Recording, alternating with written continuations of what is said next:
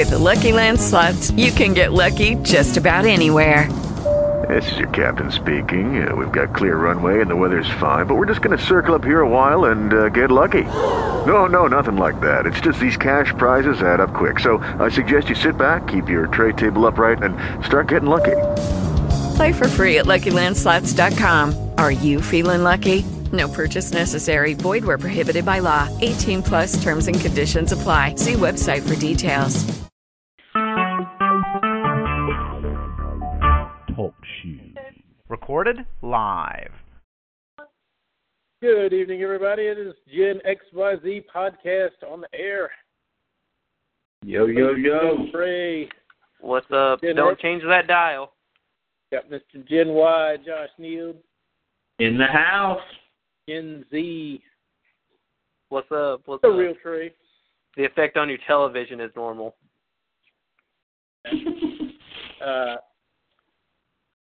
Yeah, don't change the dial by don't click on anything else other than this show, or click on other things, but just leave this on in the background.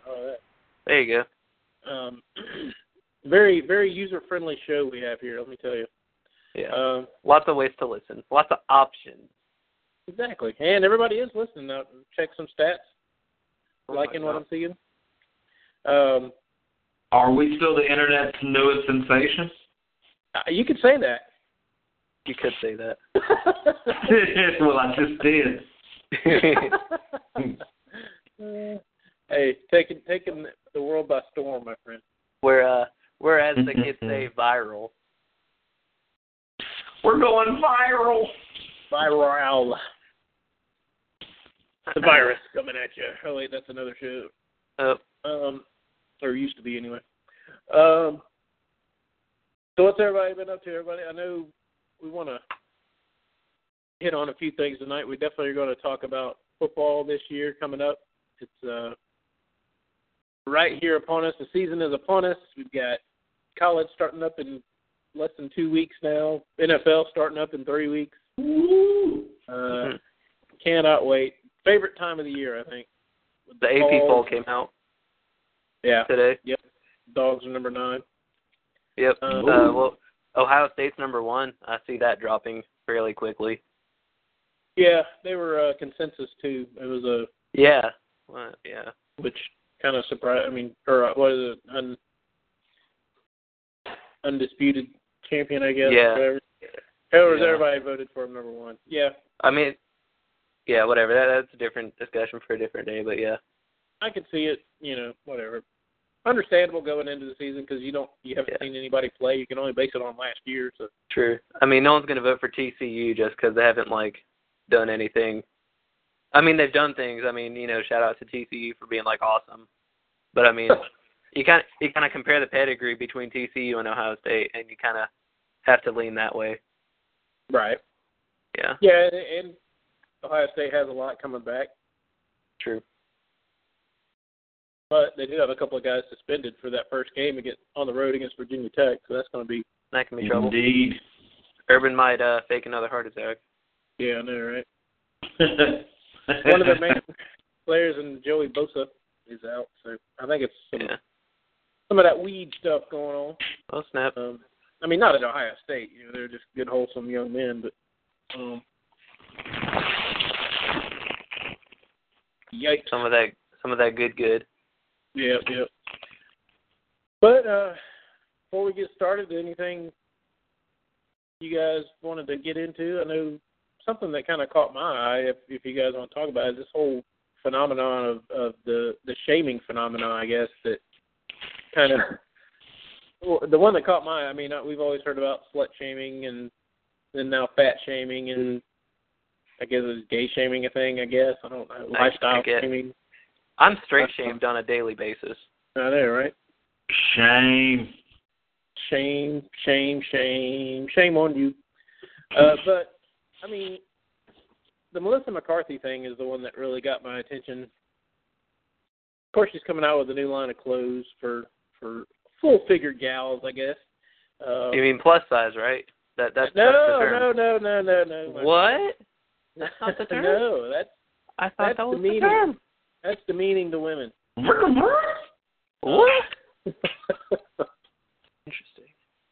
But, you know, to me, look, I empathize with the larger folks. I'm not exactly a skinny mini myself.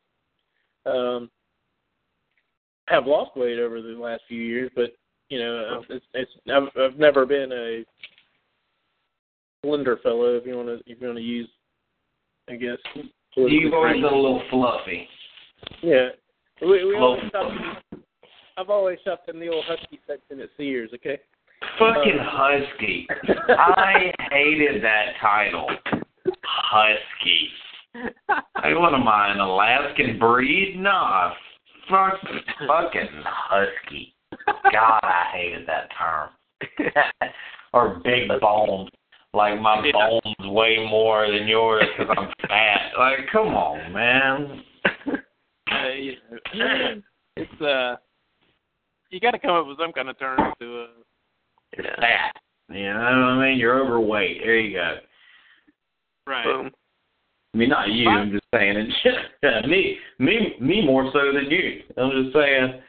Yeah, I know exactly where you're going with this, Dre. You can lead us in more, man. But yeah, this fat shaming's over the top. I mean, why is it that what is plus size? Why is plus size negative? I mean, maybe if there's some gals listening in, they can give us a call. 724-444-7444, and then enter code 138515 hashtag per pound. Would you prefer? Tic-tac-toe. Depends on what generation you're from. Nah. But you know, plus size. I mean, all it is just a word to something to tell you what department you need to go in. Should we just not have any departments at all? Should we have no specific rack? It's just all willy nilly, and you just find something and try it on. Is that the way to go? There's no sizes, no numbers, no anything. Like the local Goodwill. Jesus Christ! Have you ever shopped in there? I've gone in there and they have shit organized by colors. That was That's so the freaking racist. worst organization, like organizational pattern, or I don't even know. It was just colors.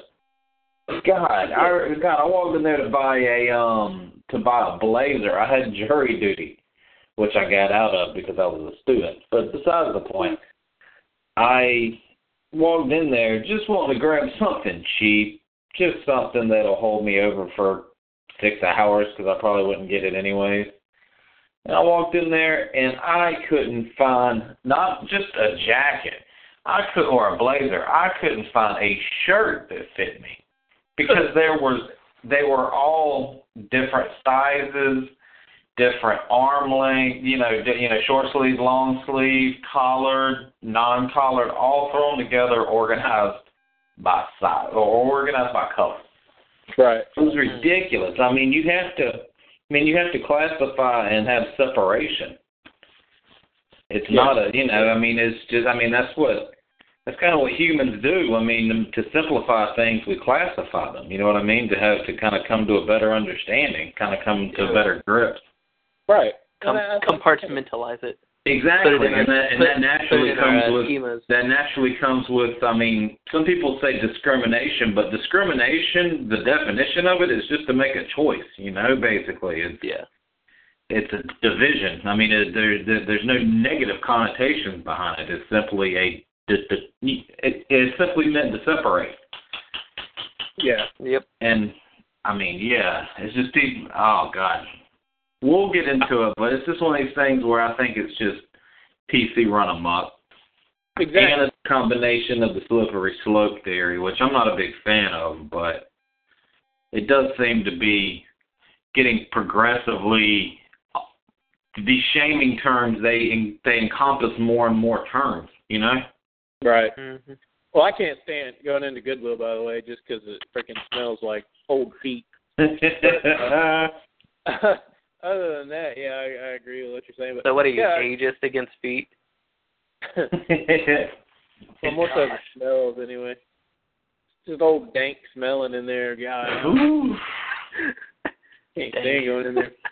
But yeah, I mean, why, like you said, Josh, why is it necessarily a bad thing to indicate what size something is or what size clothes something are. There's another clothing company, I forget the name right off, but they decided to come out, instead of having large or medium or extra large or even number sizes, they came out with flowers to be their sizing chart.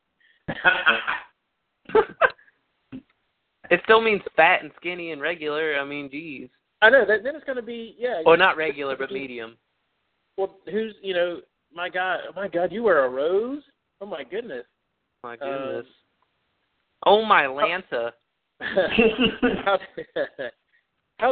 How dare you say I'm a rose size? I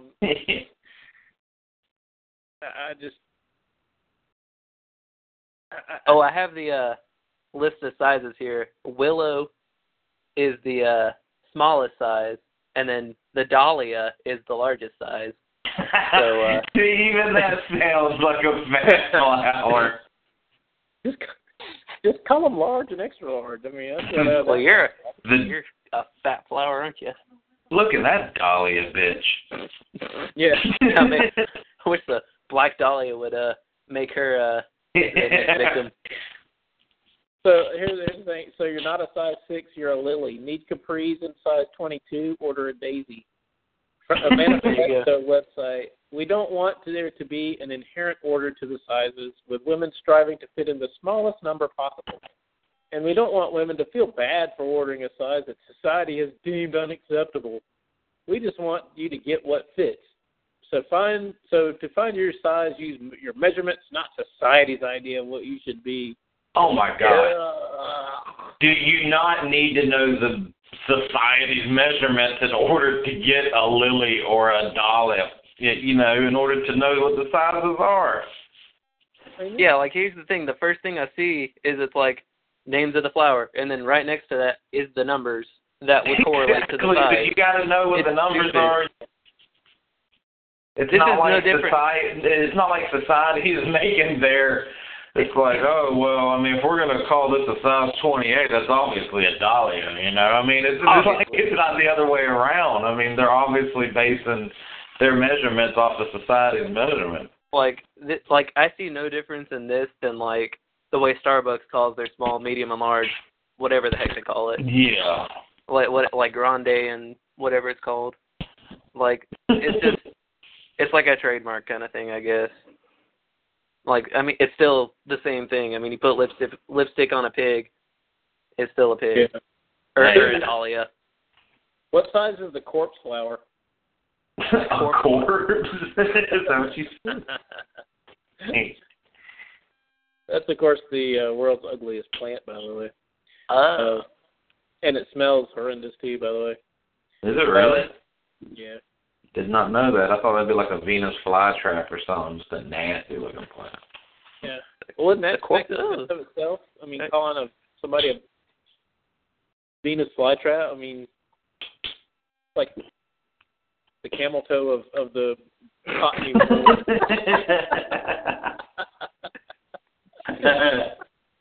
Indeed. But whatever. I mean, people got to get over this nonsense of being so. It goes right back to the being offended over everything, dude. It's just, God almighty. Suck it up, people, If somebody says you're a size 10 or a size 16 or whatever, then nobody means that offensively. And if you're concerned about that, then figure something out to how to change it, Exactly. Like, you've got to have confidence and own what you are and who you are.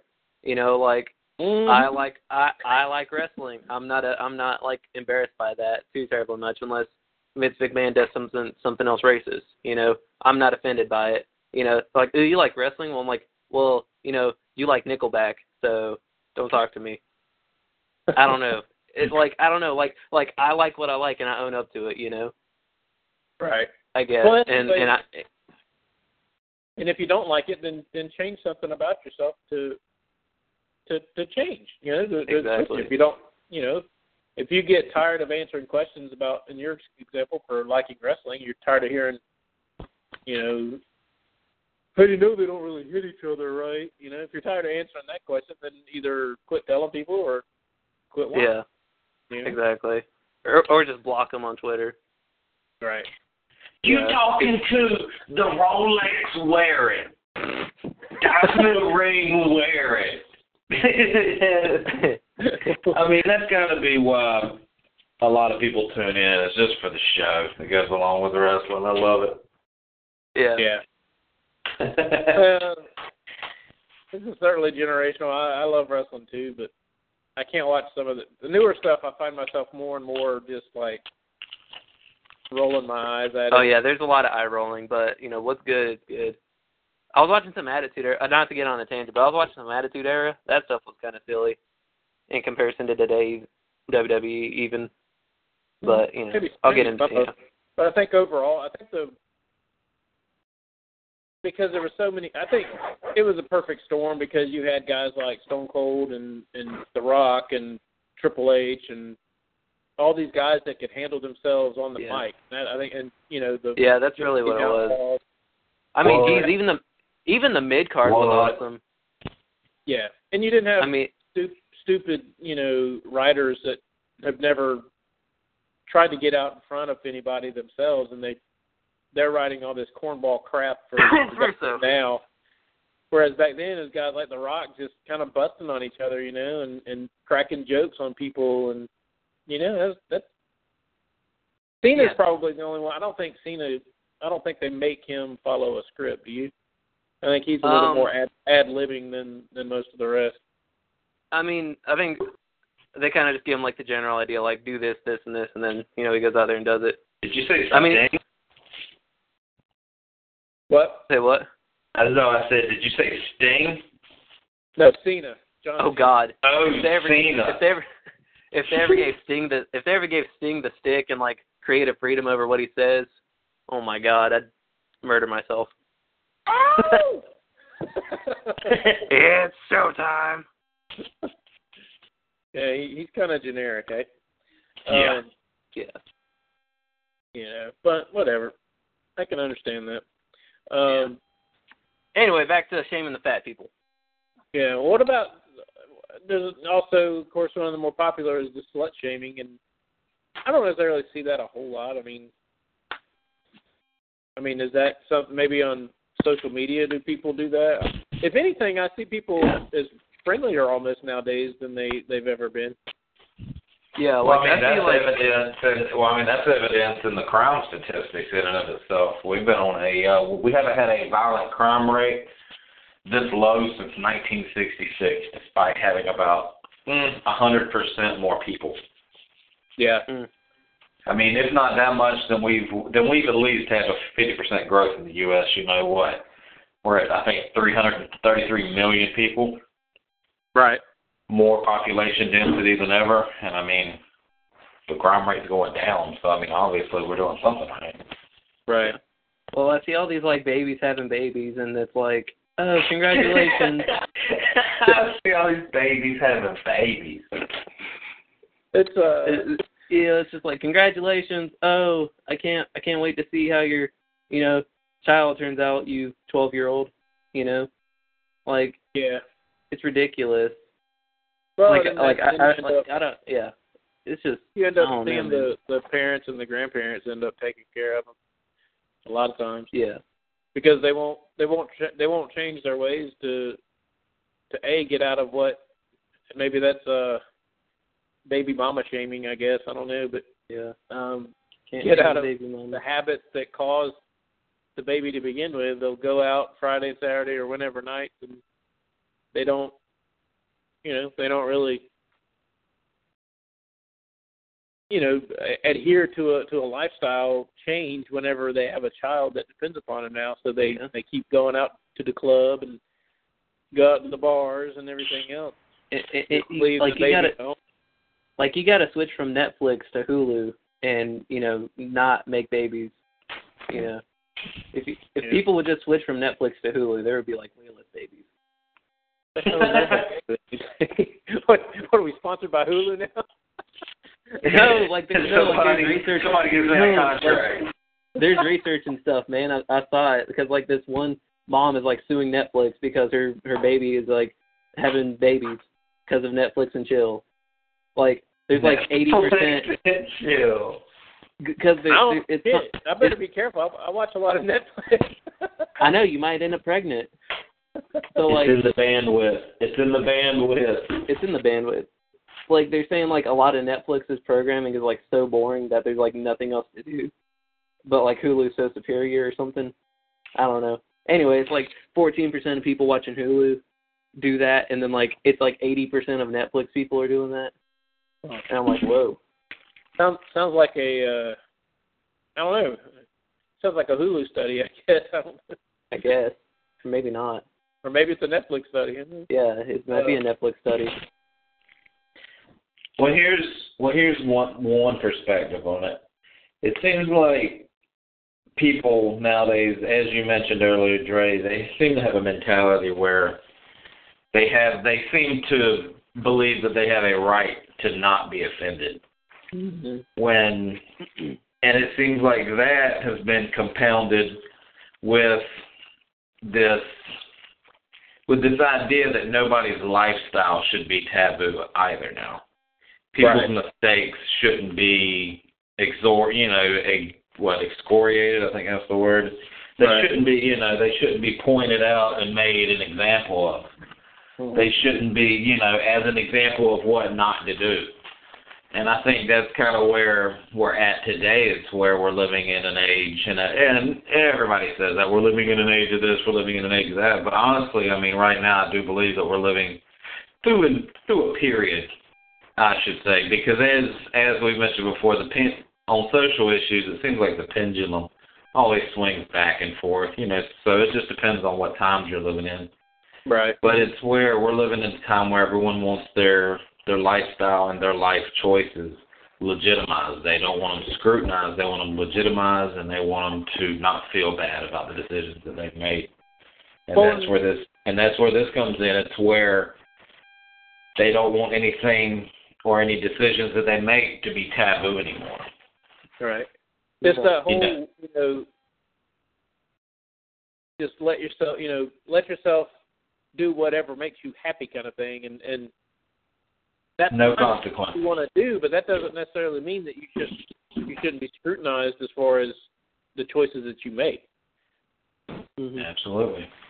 Well, you have to think, I mean, one of the reasons that there's it's theorized, should I say. It hasn't been proven, of course, because it's hard to prove theories like, such as these, but it's been theorized and highly supported that single motherhood has single-handed, or not single-handedly, but it has risen in correspondence with they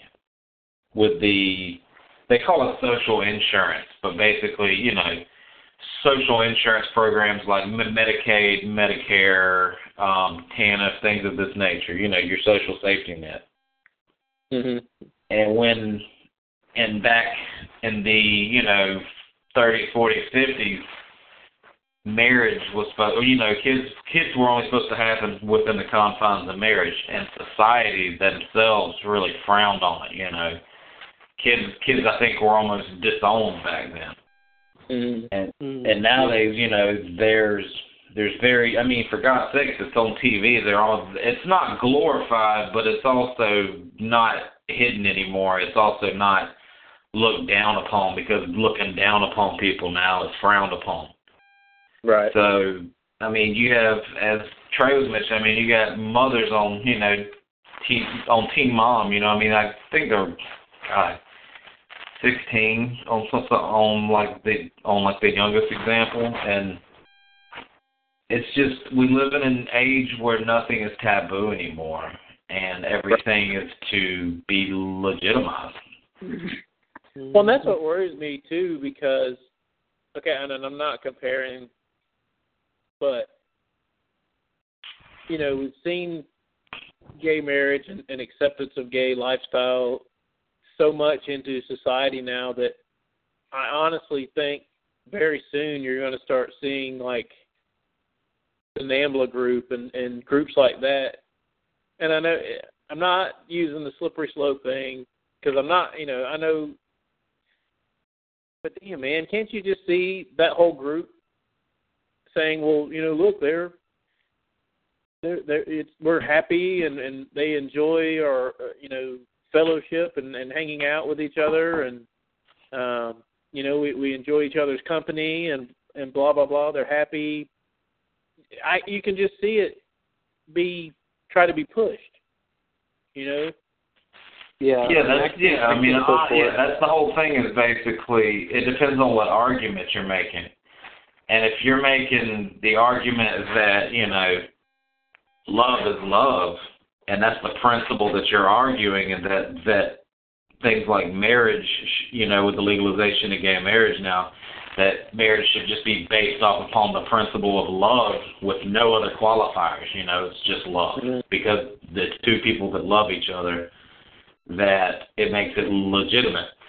Right. But whenever you start introducing qualifiers in there, and it's not just based upon the principle, and that's when it starts getting complicated. But, you can find people that are hypocritical when it comes to it because, like you said, when you take gay marriage, for example, if you're basing your definition on the principle that all marriage is marriage as long as love is, is the principle that's being applied, anything can, that opens the door for, like, incestual relationships.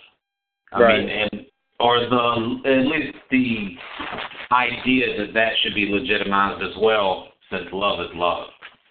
Right. And I guess the real question, NAMBLA obviously would be that they're not of consenting age and things like that, but you still can see the argument being made. I guarantee it. Oh, absolutely. They've been arguing for that, but it's just a matter of now that there's more acceptance, they're going to use the court decisions of gay marriage. They're going to try to incorporate that into their own, and it's not even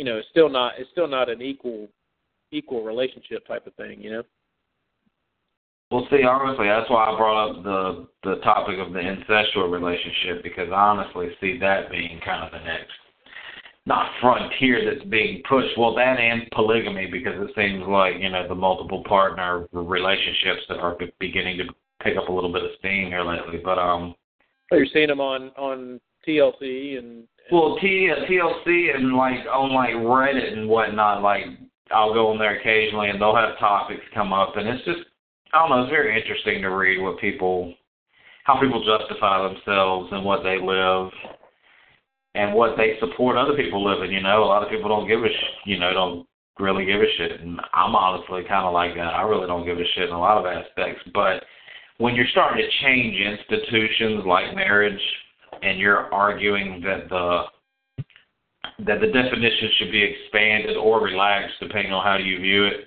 and you're doing it from a perspective of a principle like love being the reason. Well, when you open up the door for just love being the defining reason behind marriage without things like, one man, one woman for procreation and other reasons like that, and it's just based upon love, then I don't see how, even if we're operating within the context of right now, as long as they're two consenting adults, and now we've defined marriage to be just based upon the between the principle of love, well, then you can't legally say or principally say that incestual people should be excluded from that. Right. Even if, as long as they're 18 and above and they're doing it consensually, then, that's a taboo that used to be fucking frowned upon. Right. And honestly, I could see within my lifetime it becoming totally legitimized and made to seem normal. Yeah. I don't know, it's just interesting to see how things change within your own lifetime. Right. The times they are changing. Yeah. Oh, yeah. I mean, even in going back to the 80s or 90s, I don't think anybody would have thought that gay marriage would be legal, or much less basically legitimized. As far as, I remember, there's jokes like Eddie Murphy's, I think it's on Delirious or whatever. One of the names of his bits on his album is Faggot. And then there's Faggots Revisited. I mean, on a later album, I mean, it's like, you know, you never would see if the politically correct police allow that to go through nowadays. No, definitely not. Without him being just totally skewered throughout, you know, publicly. Well, then, in a lot of cases, the record company wouldn't take the chance, you know, wouldn't take the liability of you know, risking that kind of bad publicity in the first place. Right. So it wouldn't even get a chance to get published. Right. Well, why can't we just say the words? I mean, even if it's most people I know did not use that, you know, use the word faggot in that term. I think, you know, in that idea. I mean, it was pretty much like, it was almost used more like sissy than actual, you know, my God, you have homosexual sex, you know. I mean, it wasn't used in that term. It was more of a, oh, quit being a faggot, you know. I mean, let's go out. Come on, let's go. Yeah. Or, you know, much. I mean, it was almost a slight against women more so than against homosexuals. Because it was almost like saying sissy or quit being a... Chicken. Yeah. Or yeller. Yeah. Or a little bitch. Not to be racist. So, yeah, I don't know. I'm just ready for society to allow people to speak. And if nothing else, you know, how are you supposed to know? I think everything should be allowed. Just let it all flow, man, and it'll come out in the wash. Nobody's gonna either. Who cares? That's the way I am anyway. But whatever. Exactly. Shoot, you can't even say midget on TV.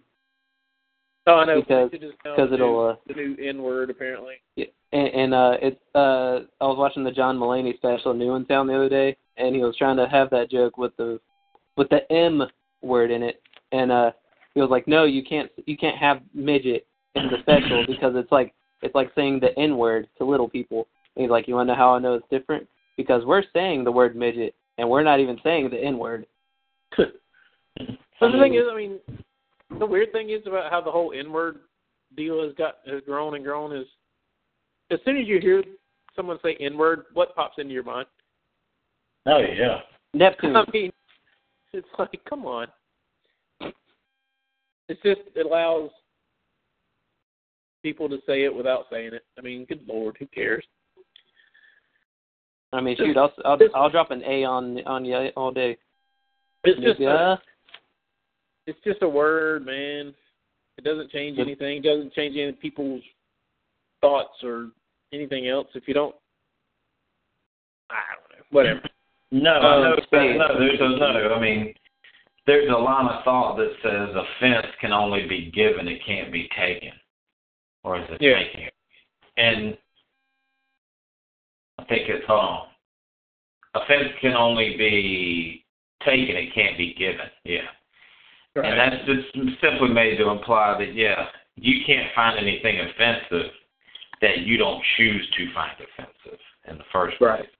There might be perfectly good reasons that someone would find, you know, nigger or faggot, you know, as a very, you know, taboo word. But there's people that, you know, I mean, in other countries, you know, somewhere in God, Somalia possibly, or somewhere, in Egypt, that have never heard those two words used in a derogatory context. So they don't know that they're bad or not. So it's simply how it affects you personally. Right. Yeah, exactly. I mean, and also, you know, people get offended by words people use, and yet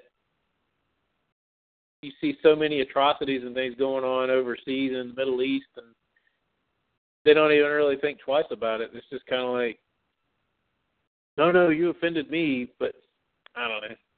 It's annoying, man. The country needs to start coming back together, and you know, after 9/11 happened, it was like everybody was on one page, and it lasted about 3 months, 6 months. And then now it's like, it's just completely gone. I don't know what it's going to take to get it back together. Hopefully not another 9/11, for God's sake. Yeah. Here's a question. how bad did the mood just shift whenever I said the N-word back there without refraining from it? Didn't it just feel like a mood shift? It's weird. I don't say. Isn't that odd how that works? I didn't feel it. Okay, like I'm not sure if I was the only one that felt it, but it's odd how that works because it's like you're socialized so often from so many different ways that even though you know how you interpret it and the truth behind it, right? You still feel socialized to react a certain way. It's odd how that works, and it makes you feel. And it makes you feel like you're supposed to have a certain reaction. Even when you hear other people saying it, you know, in a non-threatening way, I'm saying. Yeah. It's still hard for me to. I guess I've just been, you know, I guess I've caved into the different ways because I don't say it as much, you know. I guess as much. I'll say it jokingly sometimes, I guess. But even when you hear other people say it, it's kind of like it still kind of sticks out in your mind. You know, like whoa. Yeah. It's kind of blunt. I don't know if I can say it. Yeah. It's kind of blunt, like the. And this shit just got real. Well, now you hear people saying, and this is obviously with the whole Caitlyn Jenner talk and everything. Now they're saying the word tranny is not acceptable because that's more of a porn term than actual person or lifestyle kind of thing. That it's transgender or transsexual, not even transsexual. I don't think. I think it's transgender is like the big term now. Not big term, but most preferential term, I should say. But most people that, like, I think I've said before, I listen to, you know, Opie and of course, Jim Norton. My God, if there's anybody that doesn't intend any offense to the transsexual community, it's Jim Norton. And he's always used the term tranny and stuff, and he knows, like, you know, Bailey J and all these kind of, like, these, you know, really well-known transsexuals, and it's like... Isn't he into them? Yo, yeah. Oh, yeah. He says they're special girls. I don't know. Terrible. It is kind of a fun game to kind of look at different pictures and kind of say, all right, is this a guy or a girl, or would you be fooled? I think is the game. If you see him out in public, it's like if you see someone that is trans, and it's like, would you really be fooled by this person? Because there's some of them that you're like, I just start laughing. I mean, it's like there's one I saw on like Yahoo. You know, the Yahoo headlines that they have, and it's like, it was like a former Navy SEAL or something that came out and said that they're trans now. And you look at them, and it's like, they're about 250, you know, 6'3". A Dahlia size. You know, they got damn shoulders as big as friggin' Brian Urlacher. And, they've got long curly hair and a flower dress that you would see some 50-year-old woman wearing or something. It's just, I just start laughing. I'm sorry, I can't help it. It's just funny. You need to respect their life choices. You're not going to be fooled. You're not fooling anybody, man. I don't care what you call it. The one on Big Brother fooled me for a minute. Huh? The one on Big Brother fooled me for a minute. Audrey or whatever. Yeah. Well, here's what it was with her, him. I don't know what you're supposed to say, but anyway, it's like when they would show her talking, you know, like in the little vignettes and everything, and little side like diary room stuff, and she was by herself. Yeah, it's very hard. It was hard to tell if it was a guy or a girl. But when I saw her go into the room, like when they were picking their rooms and stuff, and there was like 6 or 7 other people with her, and she was like towering over them and like shaking hands and like enveloping the football player's hands.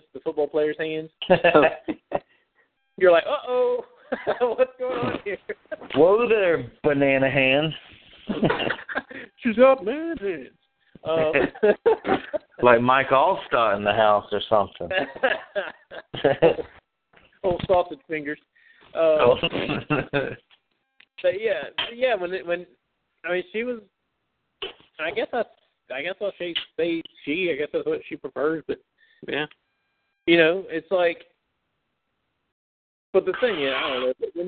When you say, like, no, you have to, call me woman, or you have to, fine. But I don't know. To me, it's still kind of a lifestyle choice. I know you may feel more feminine and things like that, but I just don't think. I don't know. I can't see it. I think it's more of a. I don't know. I don't think it's a mental disorder. That's what I'm hearing a lot of people saying now, that it's a mental.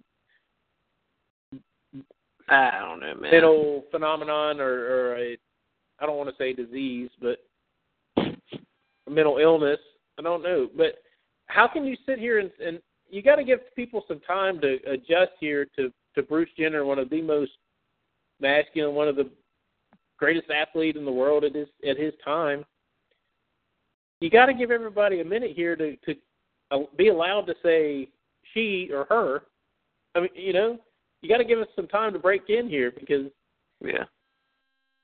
this person's been a dude's dude for what, 50, however old he was, 60, I don't know. So now, just in the last few months, you want to make it known that you want to be a woman now? You got to give people some time to adjust to this, man. Yeah. And that's the thing. There's no. And that I don't know why there's been such a break. You can't say any jokes about it. Have you noticed that with the talk show people, and like ESPN gave her the Courage Award and oh yeah. And then, but nobody really made any jokes. They got Clint Eastwood in trouble with that one thing. I think I mentioned that on an earlier show. It's like everything is totally off limits in regards to Caitlyn or Bruce. Whereas even 5 years ago, comedians all over the place, the night, the talk shows, all that they would have their little jokes and comments, but now it's like you're just demonized if you make any sort of reference to a humorous a humorous reference to Caitlyn Jenner, for God's sake. Yeah, you can't even not make a joke about it. You can't you can't make a joke about it, but you have to praise it almost. Right. Like if you don't say something positive, it's like, well, why did you say something nice? This took a lot of courage and strength on her part. So if you could say something nice, that'd be great. Yeah, I think you're not allowed to say anything negative. You better accept this or else, that's what it's like. Or you're going to be ostracized from the community. Exactly. We'll see, that's following along in that same thread of thought. That's kind of where I'm at. But I even go farther with it. It's if you look at it from just imagine a line in front of you with the left side being hate and the right side being love and the middle being tolerate. It's almost like you can't even meet them halfway. You can't even meet it at tolerate anymore. Yeah. You have to naturally gravitate and move closer to the love side of the situation, Mm-hmm. And that's what I always see. It's like you can't. It used to be enough to just simply tolerate something. You were tolerant. That was a good thing.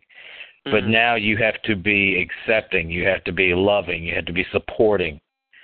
And that's the thing. I mean, some people in general aren't ready for that kind of transition.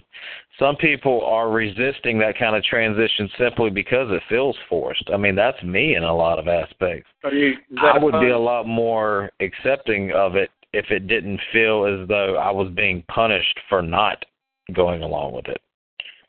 Right. Yeah, you almost want to call Caitlyn him and he just because they're making you almost. Yeah, just just be because rebellious. people demonize you if you don't. Yeah. Were you making a fun there with the transition thing? Nah. Oh. I walked into it, didn't even see it coming. See, you gotta be careful, man. I don't know. Like I said, I even heard that there's a such thing as transabled now. What? What is that supposed to be? I can't imagine what it could possibly be, but I think it's like somebody needs to research that because it's, let's see. Like you got the equipment for it or something, or transabled people are cutting off their own limbs to become disabled and disturbing. Yeah, like phantom. It's almost the opposite of phantom limb syndrome. It's where like they feel they would be whole if they got rid of a certain part of their body. Quote, the person could want to become deaf, blind, amputee, paraplegic. It's a really, really strong desire, end quote. Oh, okay. I've heard of that. And if you don't support them, then you're the asshole. Supporting my child cutting their ear off. Well, that's the thing. It's hard for them to be able to find people, or doctors, I should say, that will grant them surgery because that's against not the Hippocratic Oath, but that's against the doctor's oath or whatever that they take because it's a person's do no harm limb or organ or whatever it is that they're wanting to get rid of. Yeah, they're violating their oath to do no harm. Right, and that also leads me to wonder how that's allowed because the sex organ of the people that are trans is a fully operational, obviously, or supposedly, or likely, or whatever. You know what I'm saying? I mean, it's not a detriment or a hindrance to the person's livelihood, you know. But yet they're still using these procedures and operations for just because it's something that they kind of feel the need or desire to have. Well, that's something too. It depends on how you're framing the argument, whether or not this is a mental, disorder. Because I mean, a lot of these transgendered are entering into these, elective but still intensive sex change operations. And like you said, I mean, the stuff's functioning perfectly fine. But in their mind, because they are this different gender than what they were born with, it's causing them psychological, distress, which is the reason that they want to switch over. Right. So, I mean, doesn't that kind of lean towards it being classified as a mental disorder? Because, I mean, I would see those two things as being related somehow. Yeah. Well, and I know that they have to go through a lot. They say they have to go through years and years of therapy and hormonal changes. I mean, prescriptions and whatnot to get their hormones and estrogens and testosterone levels correct. Like they have to go through counseling and therapy and things before to determine that it's a legitimate. It's not just some Stanley wanting to be called Stanley Easta or something, I mean, it's completely different. To make sure it's a legitimate cause and not just, somebody for 2 weeks thinks they shouldn't have a penis. Woo. Don't do it now. After successfully cutting off his hand, Jason says his body finally feels normal.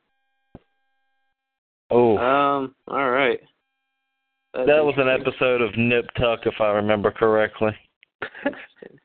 Oh, really? Yeah, I used to love that show. Well, I still do.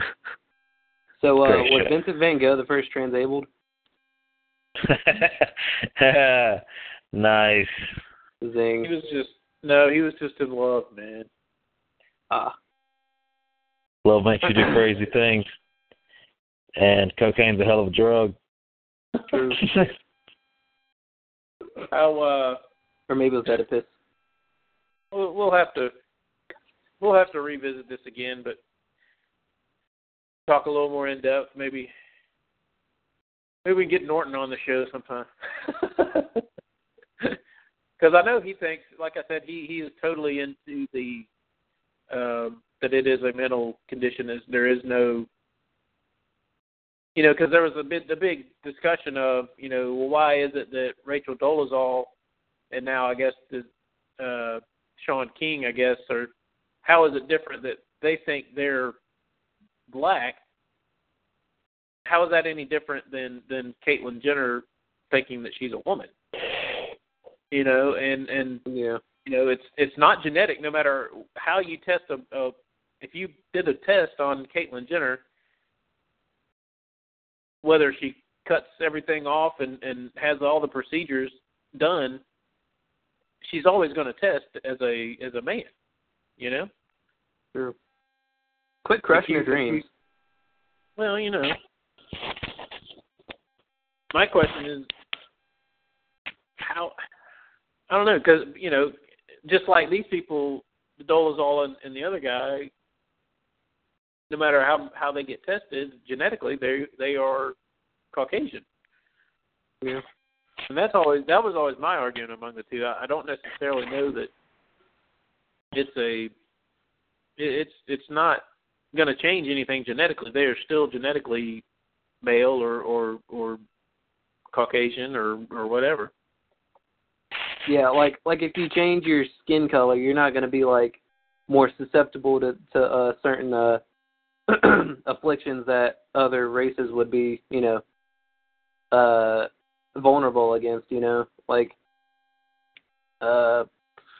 What's it called? The freaking blood thingy that black people get, African Americans get, or Africans. Sickle cell anemia. Sickle cell. Yeah. Like if you go from white to black, you're not going to be more susceptible to sickle cell anemia because you decided to be blackface.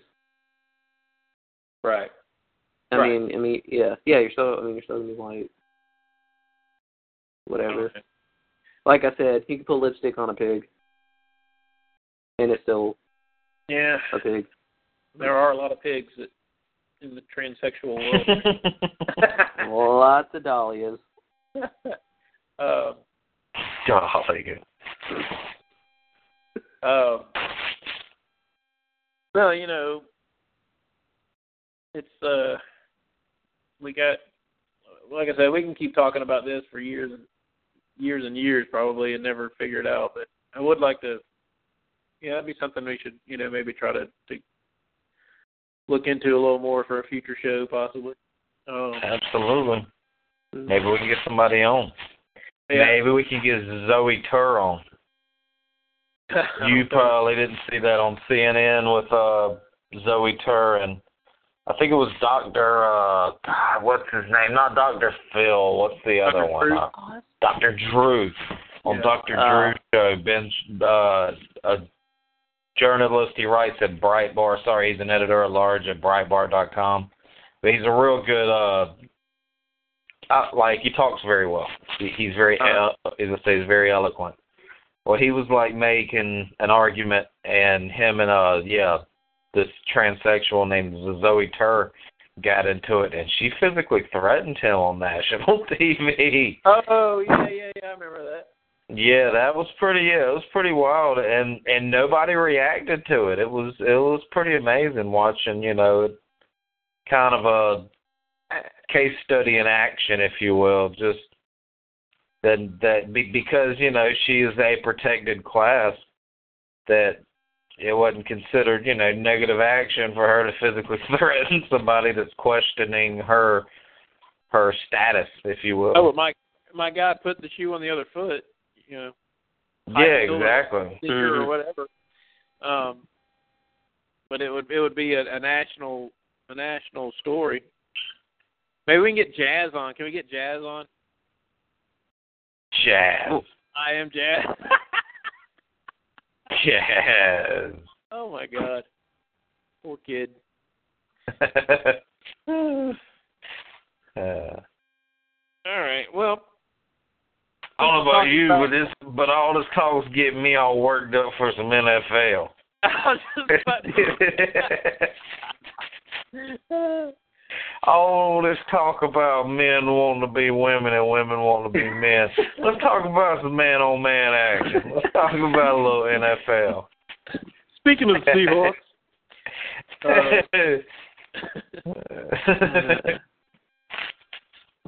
Spot on. We got the old NFL breaking and starting up. Preseason's been on for a week or two now. Ready to rock and roll here in a couple of weeks. Got the Sunday ticket ordered. Got a renewing each year now. Oh yeah, you'll be over here, I'm sure, for your fantasy football. Oh, what is it? Like 300-400 again? No, I don't think so. I don't think it's that much. No, not that much. It used to be for like an outrageous amount. They just roll it into the monthly thing now. It's like, I forgot you balling, dog. Money in the thing. like 4 payments of $50 or something. I think it's a couple $100. I don't know. That's what drives me up the wall with this whole.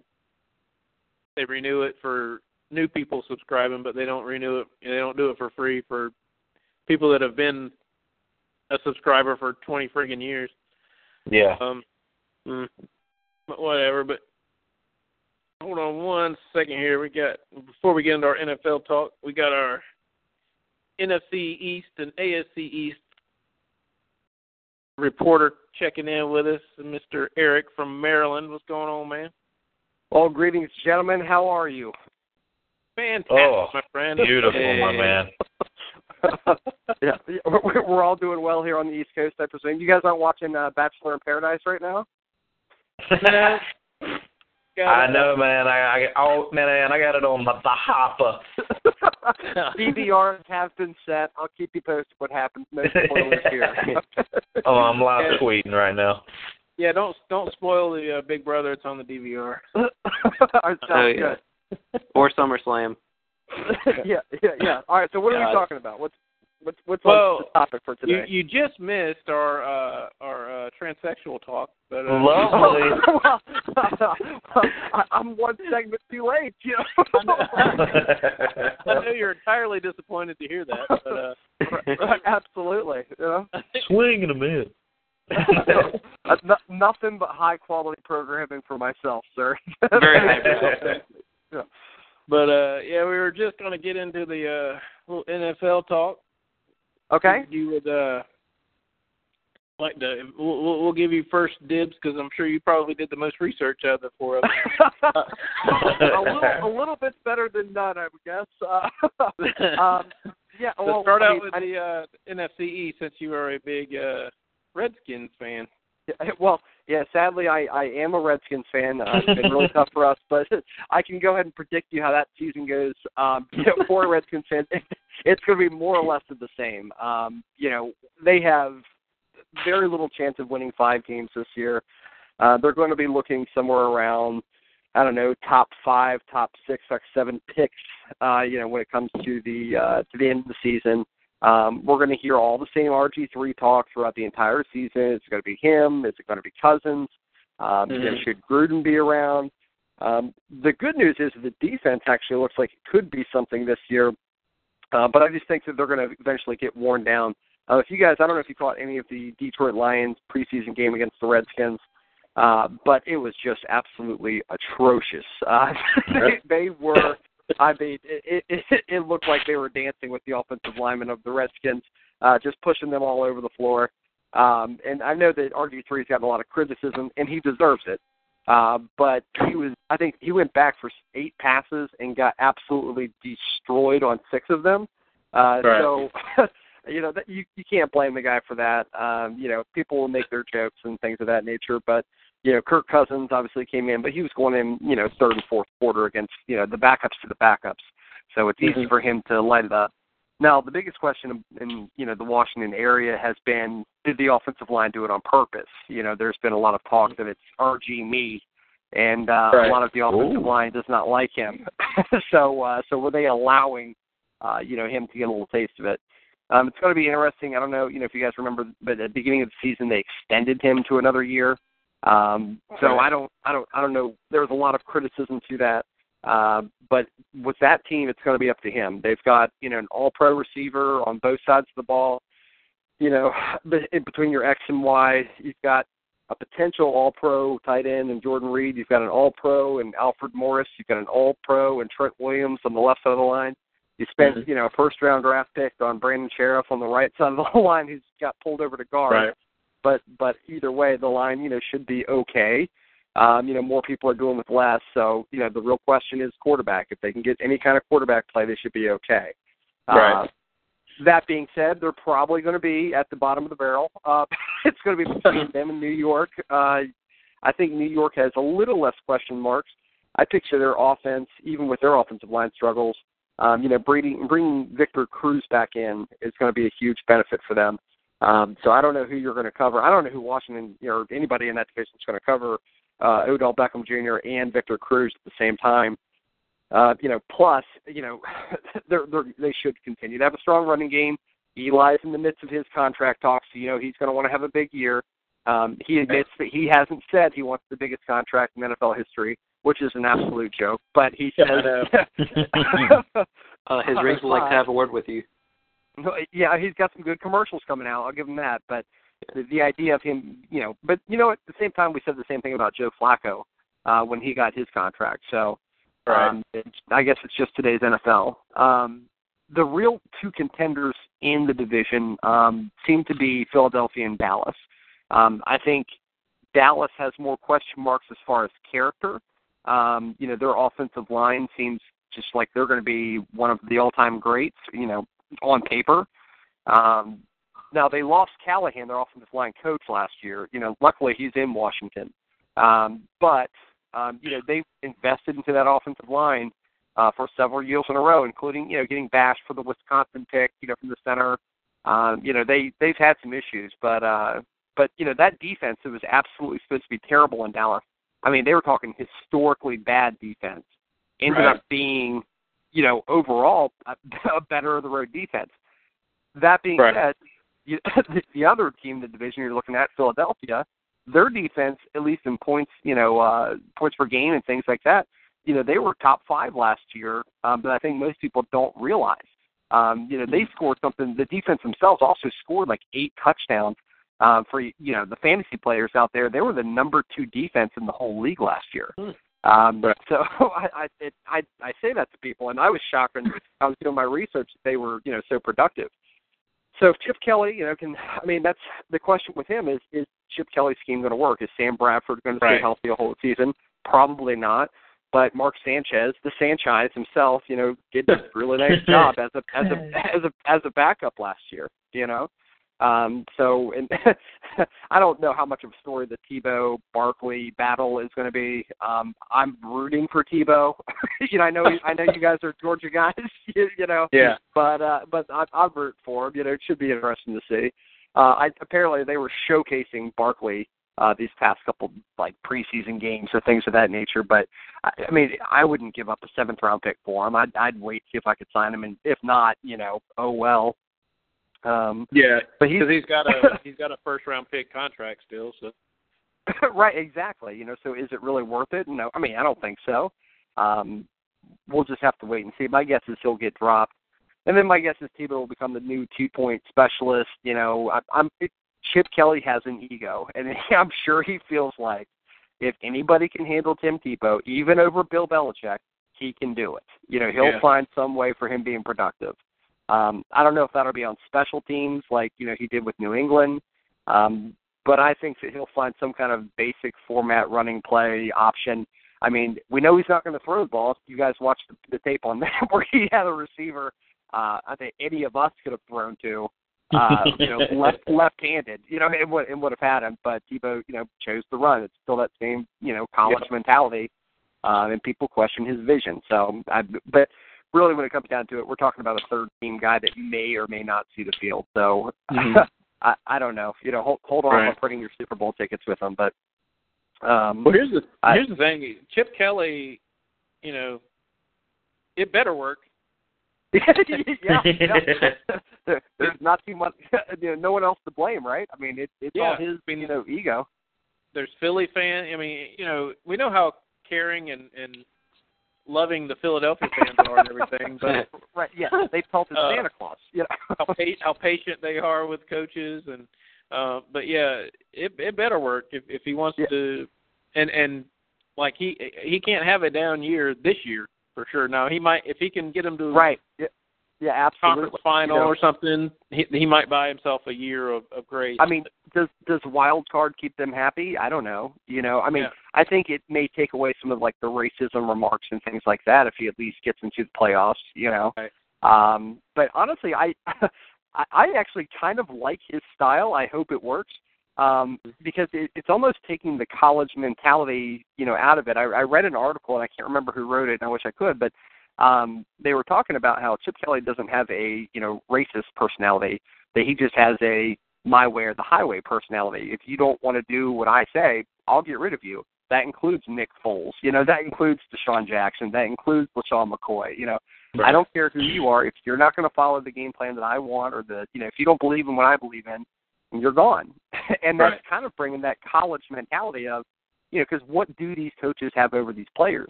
Not much, right. Those players are getting paid more. They're earning more for their franchises.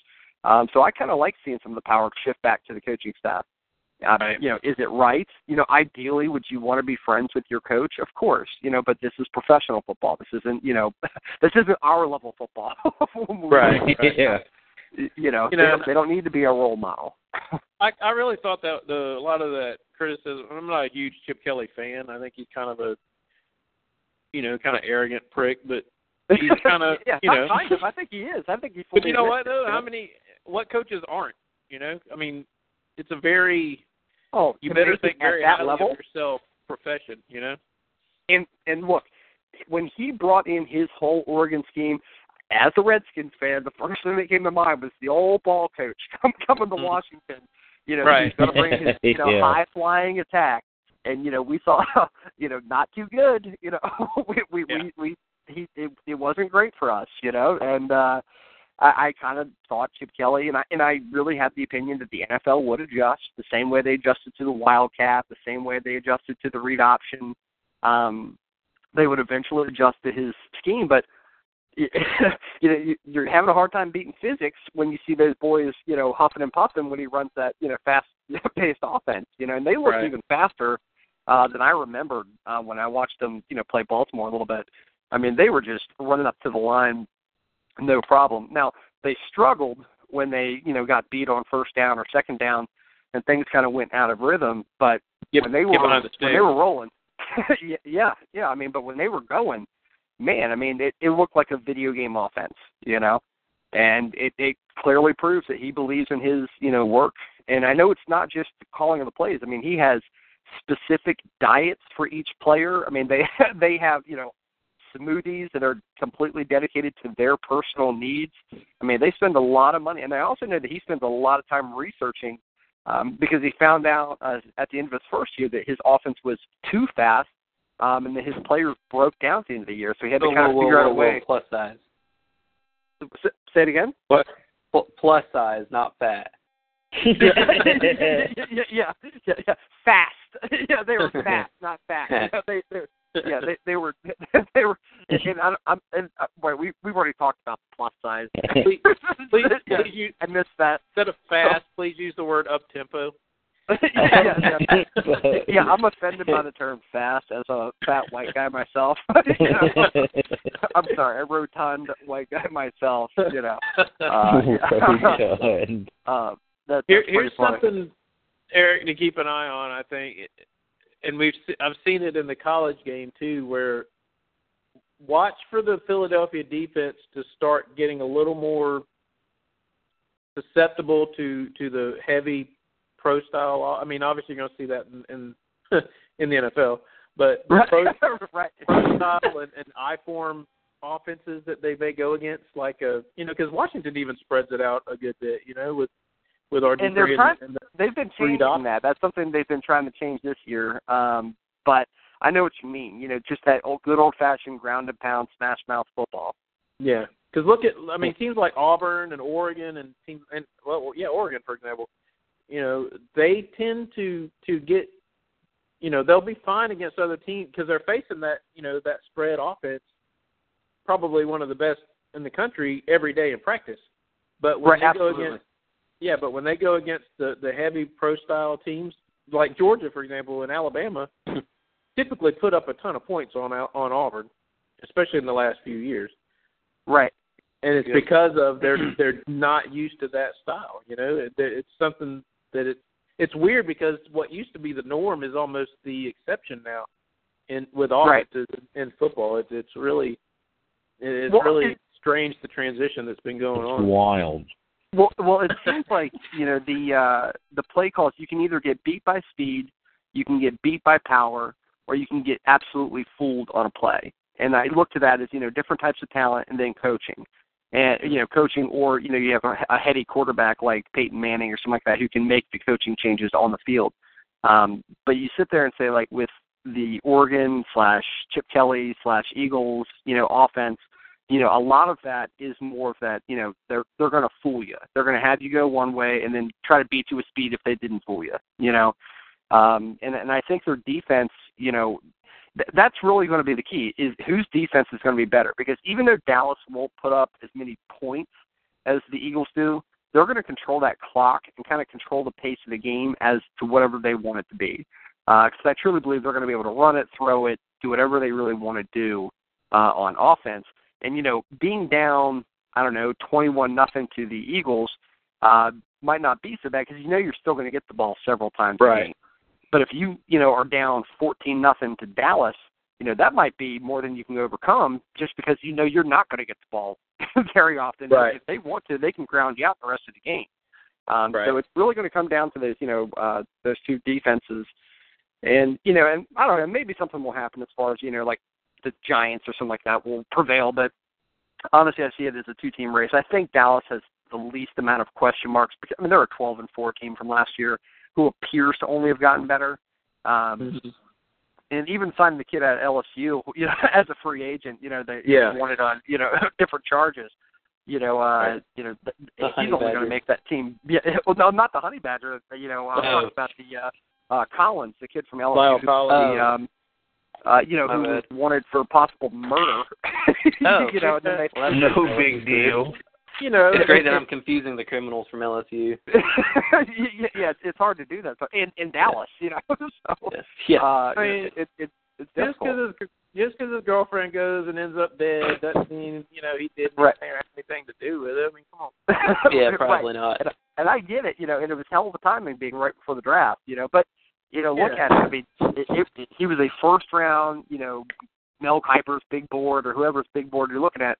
He was a first-round talent. He was probably better than Brandon Sheriff, who the Redskins drafted 6th overall. So I mean, if you're talking about just a pure tackle standpoint, it's a shame, But I guess you don't put yourself in those situations either. So so he ended up in Dallas. Yeah, I think in the grand scheme of things, it ended up that it was true that he really didn't have anything to do with it. But then you feel for the poor guy. Coincidence. Yeah. Listen, I've dated some crazies, and I've never ended up in that kind of situation. So I don't know what the situation. I mean, I feel bad for her family. I feel bad for him and his family. But I don't blame the NFL for doing their due diligence. And I mean, now granted, when it started becoming 6th, 7th round, I was as a Redskins fan saying, hey, take your chance. Like, do you want a backup quarterback or do you want a guy who could possibly be a Hall of Famer on your front line?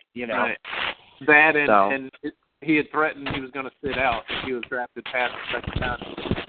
Right. You would really, how'd that work out? Yeah, you really wouldn't want to. You would really test his mindset on that. Yeah, and really want to gave him. I think Dallas gave him a 2nd or 3rd round contract. Right. As a free agent. So I mean, maybe that was agent talk. But I wouldn't mind testing it. Okay. Exactly. How bad? But we'll see. So, if you had to pick right now, you would say what? Dallas? I would, shamefully say, it's going to be Dallas and the Eagles. Dallas probably looking around 11 wins, 12 wins. The Eagles looking around 9 or 10. Then you're going to probably go with, the Giants are the kind of the mix-up team. I'll say 6 or 7 wins, and then Dallas or Washington. If they got 5 wins, I'd be shocked. So you don't think RG3 is the best quarterback in the league? That was taken out of context. Oh, yeah. No, he fully understands what he's doing. No, he is not the best quarterback in the league. He's not even the best quarterback on his own team. I agree. Good analysis there, my friend. Let's y'all want to hit what? I'll take over NFC South. I was going to research that one a little bit since I'm fairly familiar with it after yeah, a little familiar. Talking a little Carolina Panthers, New Orleans Saints, Tampa Bay Buccaneers, and of course the Atlanta Falcons. I'm telling you, Shanahan is going to be your boy. You're going to absolutely love him there. Good. As long as they can develop offensive linemen, I will enjoy whoever it is. It could be. Yeah, remember when they came to Washington? Remember Washington had 0 offensive linemen besides Trent Williams, and I mean, actually, and they drafted him. The first year they got there. But they're known for doing it with a bad offensive line, and any running back you want, they can make it happen. Yeah. So, and I have full faith in it. There was drastic improvement in the offensive line last year when Mike Tice was the offensive line coach. Former Maryland guy. Yeah. Well, see, that's what it was. But yeah, I saw a tremendous difference in him. But when Mike Smith was let go, he was also let go. So. Yeah, that's how it typically happens, right? Yeah, we've got Dan Quinn, the former Seattle Seahawks defensive coordinator, has come in. He's brought in, as Eric said earlier, the Brian Shanahan come in from. Was it Washington his last stop? No. He was in Cleveland with Johnny Football. Oh, that's right. But he did the best he could there. Yeah. What a disaster that place is. Yeah, if you're between Washington and Cleveland, seriously, just set both teams on fire. They're both terrible. And they actually did push for a wild card there till the last couple of weeks of the season. So, but yeah, last year this division was speaking of disasters, 7-9-1 gets you into the playoffs, right? Yeah, got the Panthers the division. Got into the playoffs, and they actually ended up winning a game against Arizona Cardinals because who was starting at quarterback? You were starting at quarterback? I think they called Kurt Warner to see about his availability at quarterback last year. I would have gone out the next day and bought a Kurt Warner jersey. I would have so excited. What supermarket is he running right now? But we'll start. I think the Buccaneers are going to again pull in the bottom of the division this year. Famous Jameis. Yeah. I don't think he's going to be turning the franchise around anytime soon. I think they've. I like Lovie Smith as a coach. I think he's improved their defense, and they've got some stud receivers for Jameis to throw it to. So there's a possibility. I guess. The little running back, he kind of had a step back this past year. The muscle hamster? The muscle hamster, man. Doug Martin. He took a little bit of. Who would you rather have, though? Who would you rather have? Would you rather have Drew Brees and no name receivers, or would you rather have Jameis and 2 All-Pros? I'd personally rather have Drew Brees. I'd trust him. Yeah. I think honestly, I could see their offense being running the ball and play action pass and going deep. Those two with Mike Evans and Vincent Jackson. And Vincent Jackson, they're both over 6'4". They're both over 230. And they've got good hands, good body control. That it would be tempting to just chunk it up deep every time to them down the field and see what happens to me. I'm sure he'll be doing that quite often. Yeah. Now, I don't know that their offensive line is going to protect him very much, but at least he's got some size and some ability to be able to move around, maybe extend some plays, and again, allow his receivers to get downfield. I think their defense will be improved. I'll say their record will improve from last year, but I would say probably 5 would be their ceiling on wins this year. Moving up over to the west with New Orleans, you mentioned Drew Brees is still there. There's a little bit of and that's about it. Yeah. Now I will say they do have some. Brandon Cooks is going to have a very, very good year. Oh yes.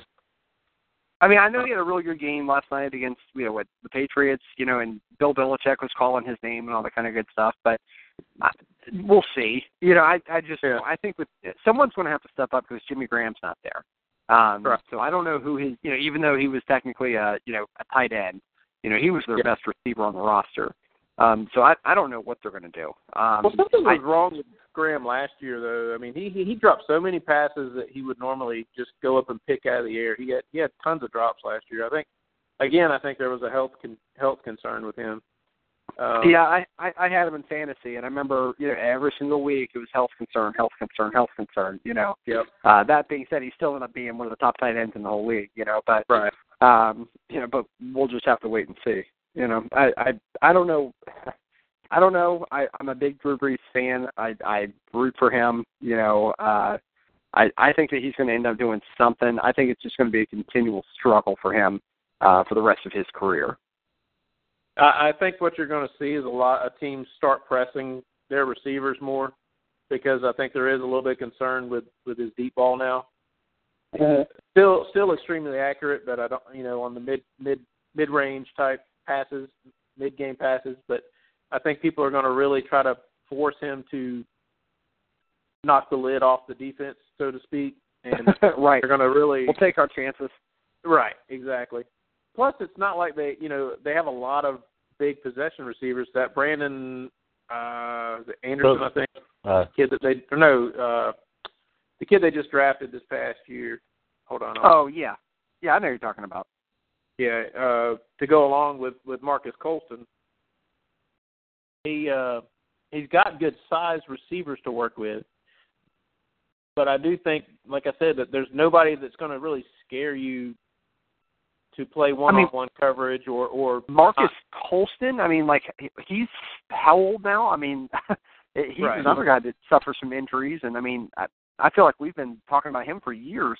And I don't know. This is his 10th year, man. So I mean, you're right. Playing on that AstroTurf, that can't help. I mean, I wouldn't be shocked to hear some turf toe injury or some, just nagging injuries constantly happen with him. And I mean, he was their third string receiver. I mean, he was on the field quite a bit, but he wasn't, a top option anymore. Right. And you're trying to boost him up, when he's trending downwards. It's a scary thought. Yeah, Brandon Coleman is the other kid. He's 6'6", 225 out of Rutgers. That's not too bad. Must be nice. I know, right? Is Kenny Steele still there? Kenny Steele, I thought, went to the actually another team in the division, didn't he? Did he? Okay. I think he went to the Panthers. I don't know. But they don't have Lance Moore was the guy that used to kill teams in the slot, especially the Falcons. Seems like he would catch everything thrown within 3 yards of him. And he's gone. So that was kind of, he had Jimmy Williams, obviously, but I think his security blanket was always Lance Moore. He always would, if he needed a clutch play on third down or something. I was going to say, I remember watching him on third down when, all the security tightened up on the edges, and then he had that, one-on-one with, their slot corner or a linebacker or someone like that or a safety. He just seemed like he ate it up, Yep. So, yeah, he's going to miss that. Yeah. So I would look at them.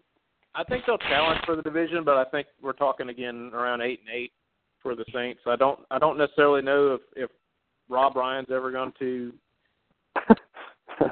put together 2 consistent defensive games back to back. I mean, my God. I don't know if he's ever going to shave or get a haircut. Right. But you know what? I mean, but 2 years ago that defense, did great. Then last year they were god awful. Yeah. And I mean, he's done things previously in the past. I think he said, if he got fired, he'd be hired up in 2 seconds, and there he was. Yeah. Right up in, in New Orleans. I think he'll be okay. I just have too much faith in the Ryan, at least defensive mind. Right. Despite everything else about Buddy Ryan and Rex Ryan and Rob Ryan, their whole family, one thing they do know is defense. Right. I can't feel like he's not going to make any adjustments going into the off season. Mm-hmm. So I think that they will be improved. I think 8-8 tie. I don't picture, but that division's also weak. I picture more 6 wins, 7 wins. If they got 8 wins, Drew Brees is in the MVP conversation. I don't know that. I'm just ready for the purse-lipped ass of a coach that they have to get fired. I can't stand how he purses his lips together the whole friggin' game. It gets on my nerves. But anyway, moving on to the Carolina Panthers, the defending division champions. Yeah, your defending champions who just lost their all-pro receiver. Yeah, Kelvin Benjamin is out. They just lost. Oh, really? Yeah. Yeah, don't draft what happened? Don't draft torn ACL. Oh. ACL, something like that. Yep, torn ACL. So his big weapon, Cam's big weapon was Steve Smith. I mean, he's in Baltimore. Then his big weapon was Kelvin Benjamin. He's gone. I've heard rumors that they're going to be going back to kind of his first year type of read option. Just beat him up. I mean, now he's a specimen. But allow him. Why do that when you got Greg Olsen just waiting to catch the rock? I was just about to say, if you're going to draft anybody, you draft Greg Olsen. Name another receiver on their team. Exactly. I mean, Morris, didn't he go there actually? I thought, he went somewhere like that. Is Tavares King still there from Georgia? Nope, never mind. Ted Ginn's on their team. Oh, good. That's in the words of Brady Quinn. That's a good pick. I don't know if you remember that from draft day. Yeah. They also just lost. I saw the little scrolling bottom line. Frank Alexander, one of their defensive ends, is out for the season as well. Oh, perfect. Absolutely perfect. And of course, Greg Hardy has gone to Dallas now after a lost year last year. Yep. To more. Speaking of the killing your girlfriend. Yeah. Greg Hardy attempted to do so apparently. He couldn't even do that right. Yeah, you had one job. So he is gone. They still have obviously Charles Johnson, one of the so great. So really, what you're telling me is you think that 5-11 could get you into the playoffs? I think the defense could win them some games. They did. D'Angelo Williams is gone. They had to try to. I think they tried to. They didn't even really try to help Cam in the receiving game either in this offseason, which I thought was really weird. I think they were just going to depend on Kelvin Benjamin to develop. Right, that's what happened. That's out the window now. So, and Jonathan Stewart's never been a guy that I don't think he's ever played. Jay Stu. Has he? He was the backup to the guy who just left town. Right. And he's not only it's not the first time, he's been that for their entire careers. I mean, when you first introduced me to fantasy football back in 2001, it was between D'Angelo Williams and John Stewart. During those times, that was 10 years ago. So more than. So that can't. Their number one running back is going to be the quarterback. Yeah, and that's the thing. Mm-hmm. And he has been wearing down here in the last year or two as well. He had the wreck last year, obviously, which didn't help. But he takes shots, man, and he also is such a pouty little bitch that he's not a great team player. I don't know. That's the kind of technical analysis you can expect here at Gen XYZ. I mean, when you sit there and he throws an interception, he gets his little towel and he puts it over his head and he sulks like a little. Oh yeah. Just annoying to me. I feel like we've had this conversation. I am not a fan. I won't even say his name, but he seems to know when the cameras are on, and he seems to play up to it very much. I mean, honestly, I've seen some things on, Facebook and things like that where he, does things for special needs kids and things of that nature. And you can't help but say, okay, I applaud that. As much as I dislike you, I applaud that. But I also, in the back of my mind, have, thinking, you saw the cameras. You're very aware, what's around you. So you'll go play it up. So I'm not a fan. I respect his talent. He's one of the guys I thought would never, ever, ever turn into anything good. But he proved me wrong. You know, he threw for 400 yards in his first 2 games in the league. He's been better than I expected, but he also has not developed and improved nearly as much as most quarterbacks do from year 1 to year 4 or 5 or whatever he is in. Right. Yeah, absolutely. God, it's really 4 or 5 years. Jeez. Yeah, well, it might be 3. I don't know. However many. This is his 5th year. Crazy. Good grief. Oh my. But that defense is going to be nasty again, I think. The only thing, I mean, obviously Luke Kuechly.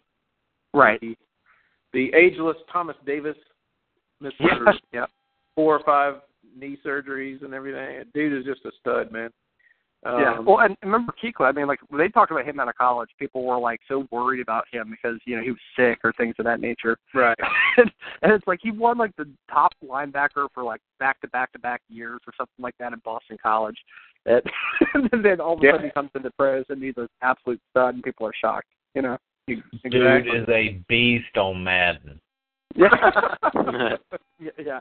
An absolute, where it really counts. You know? Yeah. And exactly. one thing with, if I'm playing Madden and I'm using him, you know, first of all, he never drops back into coverage. He's always going right for the quarterback or the running back. And also the quarterback of the Panthers always gets substituted for Derek Anderson. I will only play him. But again, top side, I think Roman Harper is still their starting safety. So if I'm an offense, nice. I'm going deep every time on that old dude. Old Burt face back there. Old gray head ass. Yeah, that's me talking, by the way. But then, so I would say probably 9-7, maybe 10-6 if they get some breaks. I think it's going to be tough. But they didn't have any receivers last year, you know. So yeah, I get it. They went 7 whatever and 1, you know, last year 7-8-1, right? And I don't see them getting any better. You know? Yeah. So I don't see them improving, but I don't know what their schedule is. You know, I'd say 6 or 7 wins. Right. Moving on to the dominant team of the division, or so we hope, or possibly the future dynasty of the Atlanta Falcons. You know, pretty much they have. All right, they've decided to go. I guess the mode of the team was to go to Matt Ryan and get him weapons on the outside, and they had Tony Gonzalez inside. Well, now all that money is tied up with those guys on the outside and Julio Jones and Roddy White. Julio Jones. Roddy's still productive. Julio is a fucking monster on the outside as long as he stays healthy. As long as he stays healthy, yeah. So he's a big issue, and Roddy's kind of in the same boat, you know. Right. Matt Ryan is still. He's productive. I think if he could have had an offensive line and a running game to go these past few years, I think you would have seen him truly blossom and be more respected as a top tier quarterback in the NFL. I was going to say he's right on that tier. You know, like when you talk about your top quarterbacks, right. I mean, you're talking about, you know, Peyton Manning, Aaron Rodgers, you know, Tom Brady, and then, you know, then you're really starting to look at your Matt Ryans, you know, kind of like in that next tier level down. There's a lot of ifs, you know. Right. Can he take that next step? And I don't think it's necessarily on him. I don't think there's anybody that studies film and is a film rat any more than he is. But I think it's just he doesn't have the offensive line to keep him upright. I mean, I've seen so many games where he would almost take the snap, maybe 2 steps, and he's got to get rid of the damn ball. You know. Yeah. So yeah.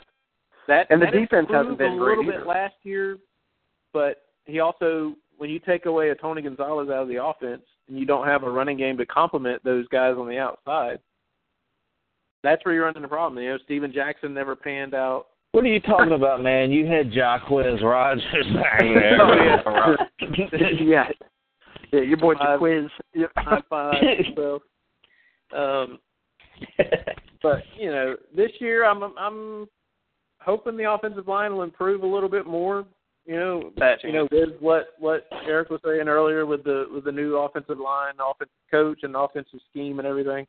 I think they're going to a more like zone blocking attack. Zone blocking scheme. Yeah. Yeah. You're going to like that. You're going to be very happy with the way that turns out.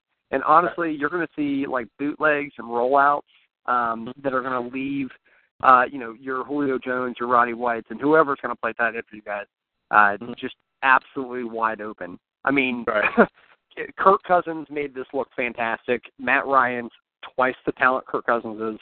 I guarantee you're going to be able to see some points scored. I don't know if they're going to be able to stop teams from scoring, but you're going to see points scored. I've seen a couple of the former players that played under Shanahan. A guy like Chris Chester came in, used to play with the Redskins. Leonard Hankerson is now with the Falcons. He's going to assume that slot role that. And when healthy, he's another guy. When healthy, he can be good. And he's going to have a chance to, make some plays for you guys. Mm-hmm. What about my boy Brian Finneran? I think he's the sideline reporter for the Falcons radio network. What? Okay, hold up. I know I get my seasons confused from like 2010 to now. But wasn't he playing recently? No. No.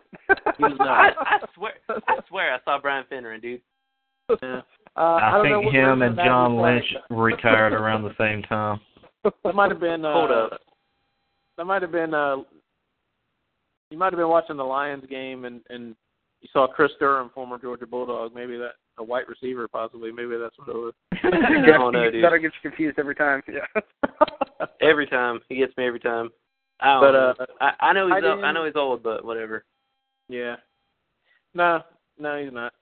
But I will say, tight end wise, I think one guy to keep an eye out for is Jacob Tamme. He's been kind of a long time tight end. He's always been productive. I mean, he's entered his 8th year. Is that your transition? Your Tamme transition with Melissa McCarthy from earlier to Tamme now, the terrible Tamme to the terrible tight end. Exactly. Pretty solid receiver. He tends to get open well. I know Peyton Manning seemed to go to him fairly often when he was in Denver. I think he can fit in well. He's more of a straight-up receiving tight end instead of Tuololo, who last year actually took snaps as the right tackle in the Minnesota game because we had so many injuries at the tackle position. We put our tight end as our starting right tackle. So that'll never come back to haunt you. But actually, Tuololo has improved a little bit as well. I mean, the guy is 6'8", 265 as a receiving, as a tight end. Obviously, a huge red zone target for a guy like Matt Ryan if he can just put it together and figure out how to just pick the ball out. That's what he'll be used for. You're going to see him do things like he'll block, and then he'll release from that block whenever the bootleg comes around. He'll hold on to it for 2 seconds, and then release, and then you'll see him get 4 or 5 yards. Almost at will. They did something very similar with Logan Paulson when he was in Washington.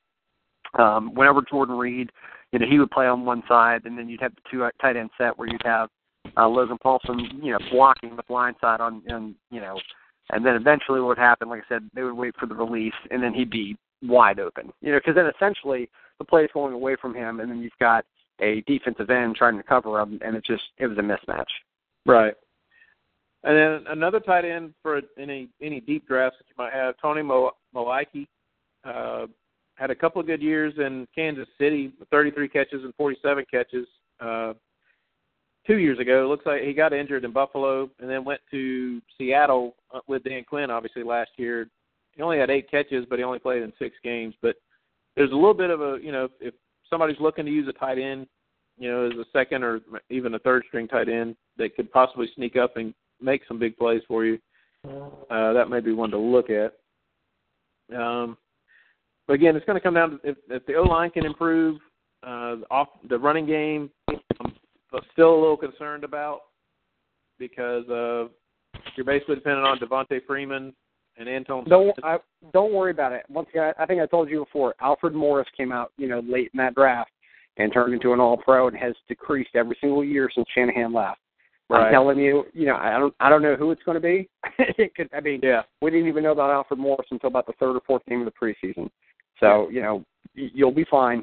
I bet there will be a running game there. Well, that's the thing. Both of those guys, Freeman showed some flashes towards the end of last year when he finally got some playing time, and also Anton Smith he's a big play machine, man. I mean, he would have about 10 carries, 10 touches a game, but it seems like every time he would have a big run of he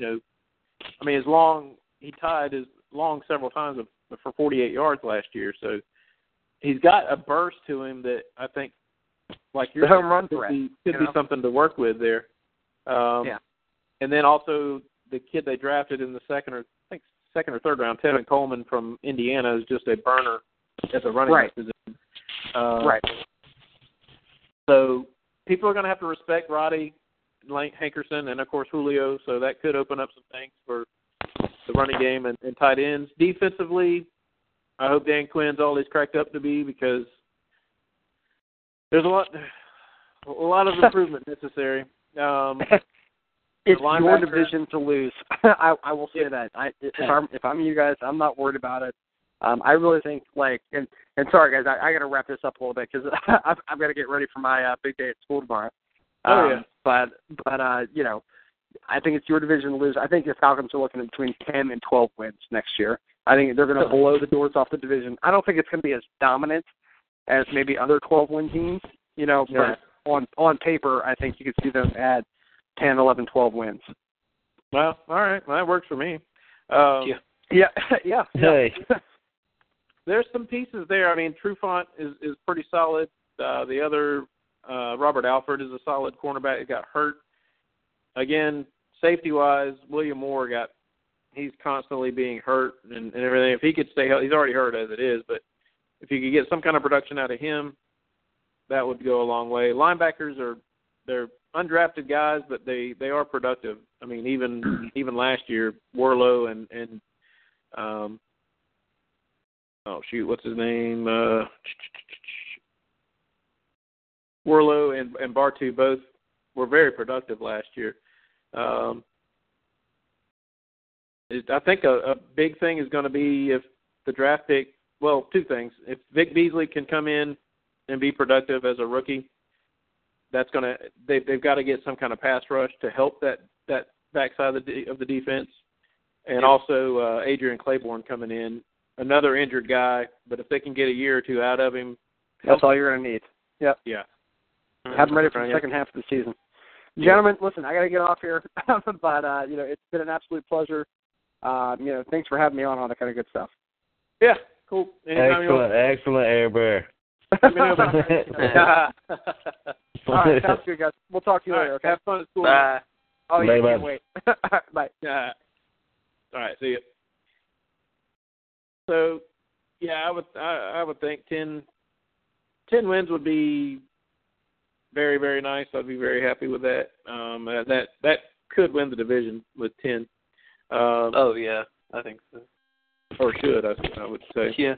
But again, it's all going to depend on how quickly Quinn can get that defense turned around.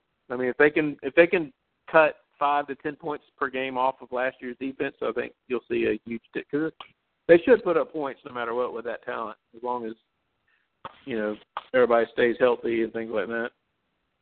Yep. Who wants to go next?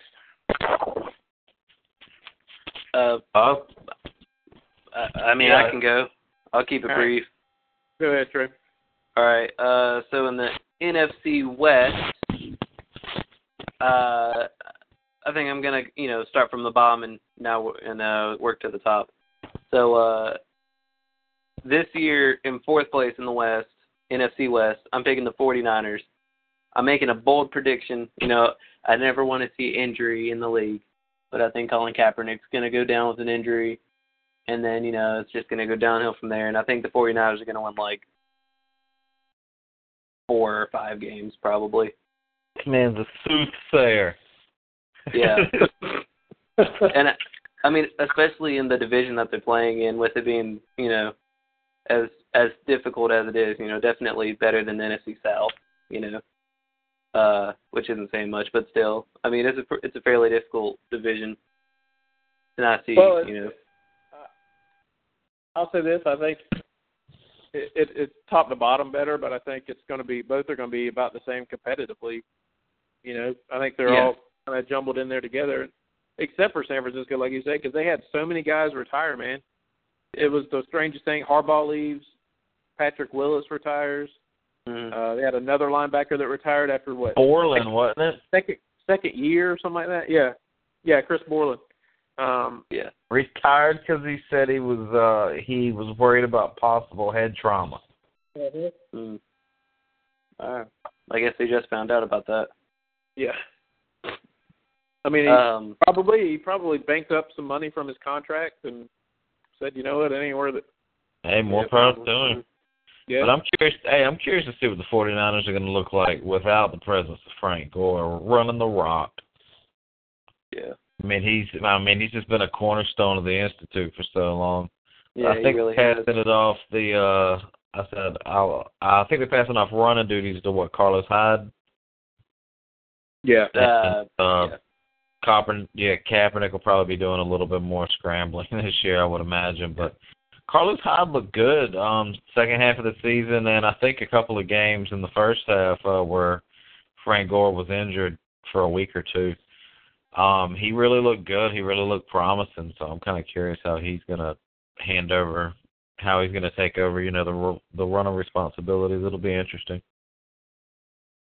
My third place team kind of just... Wait.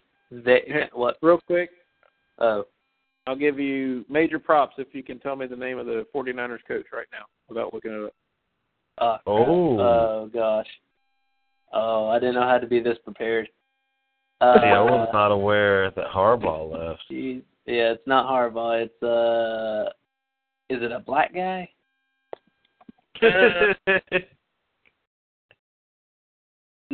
No.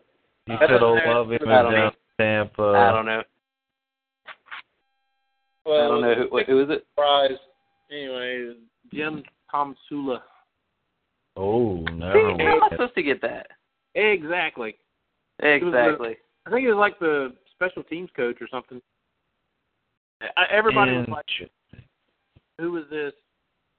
Whenever it was announced after Harbaugh went back to Michigan. And they named him head coach, I don't know who he is. Man, everybody was thinking that about Mark Trestman, and look how that turned out, man. Oh, yeah. Wait. Dream season. All right, continue. All right, so third in the division is going to be the Arizona Cardinals. They're just going to be in there, beat up the weaker teams in the league and then lose to the stronger teams. They're just going to be average, probably like 6-10, 7 wins, something like that. Not too terribly much going on in Arizona. And then second going to be the St. Louis Rams. Bradford isn't there because he sucks. You got Nick Foles. You got Nick Foles. They're going to be your underdog story of the season. You always got the one. This is the one. When does Todd Gurley get his first carry? Well, what time does the first game start? It's Trey Mason starting the season, I would believe, right? Yeah. Trey Mason, Gurley. God, I can't even name their third stringer. The third string guy is Benny Cunningham. Cunningham, yes. He's actually pretty good, so. Yeah. Sure. So, I could see Trey Mason doing most of the carries and then putting in Gurley every now and again. Not quite a two-back system, but I don't know. I didn't do that much research. I just want to see Gurley get some runs in. I heard that. Yeah. And then first place, surprise, surprise, the Seahawks. I think they they want to prove that they're not one and done. They want to win. They got the offense, they got the defense, they got the coaching. They got like a chip on their shoulder almost. from last season, almost, it was a repeat, right? Yeah, it would have been back-to-back. Yeah, it would have back-to-back, yeah. I mean, I think they want it the most. Especially, they've been there before, and then they were almost there again. And then I think they're just going to get in there, take care of business, win, 19 games this season in the regular season. Just kidding, not that many, but you know what I mean. They're gonna be a force to be reckoned with. I don't know Russell Wilson just picked up that new contract in the offseason, correct? That's what happens. These teams, everybody starts winning, so they start either A, they give fat contracts to players to keep them, instead of being on rookie contracts and free agent, unheralded free agent contracts, and that eats up cap space, and then that loses your depth on your team. Mm-hmm. Or other teams start coming in and say, hey, this guy played for the Seahawks, so let's bring him aboard and give him a fat contract, and you lose your depth that way. Now, if your front office is in good shape, which usually I think Seattle's is, obviously, you can replenish and replace with other guys and other draft picks, but that also screws around with your team chemistry too. True. So you never know. But I think they're in good shape this season. Yeah, I think they're still all right. They'll. It's going to be tough. What's the feelings on Marshawn entering? If I remember correct, his sixth season? He's 29 going on 30. He came off he came off last year where he had the most touches of his career. Mm-hmm. So are we expecting him to have a less prominent season, I would imagine, or would we say he's right on track to continue? Yeah, a lot of times they have that precipitous fall with he's going to his ninth season, man. Ninth? Jeez. Yeah. He is 86. Yeah, he'll be 30 this coming up year. Jeez. Yeah, he'll be solid for sure. Not Madden cover level, but pretty good. Well, let's hope the curse isn't prevalent. The Madden cover curse isn't prevalent for him. Wasn't he on the cover? Oh my gosh, if he went on the cover, I'm gonna sound so stupid. I have no idea. I think he was. What, on the cover of Madden last year or this year? Oh, was it last year? Oh my gosh. On the cover of Madden last year, it was Sherman. Oh, well, I'm stupid. Jeez. I'm an NCAA guy, but obviously not recently. That was me too. Yeah. Whatever.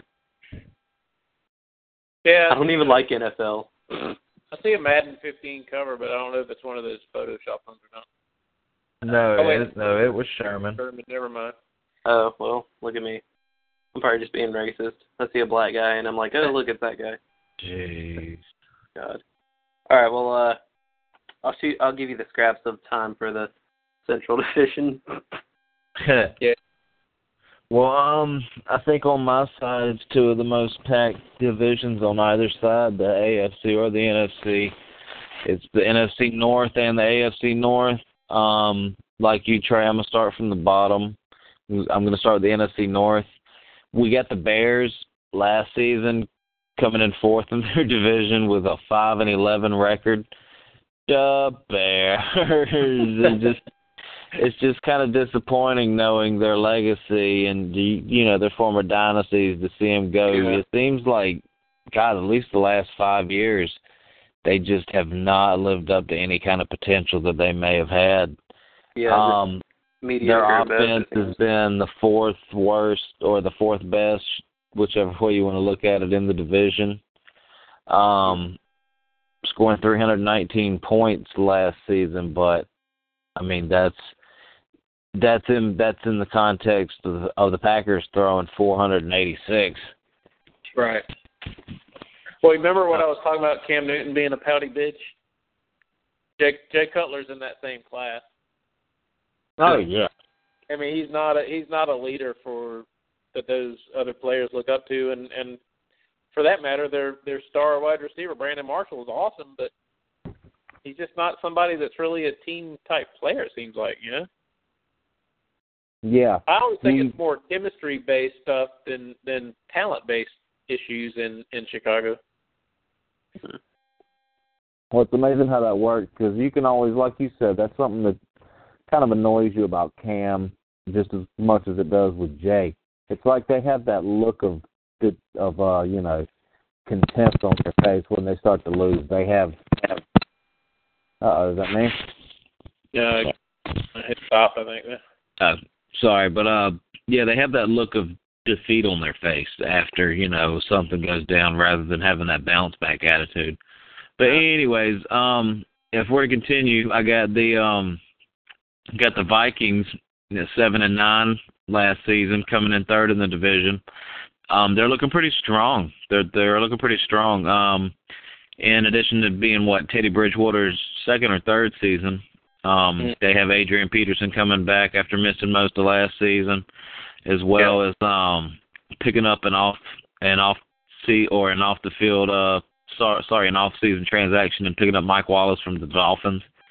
So Charles Johnson from last season, their wide receiver, I think it's his second year in the league. He's looking pretty strong.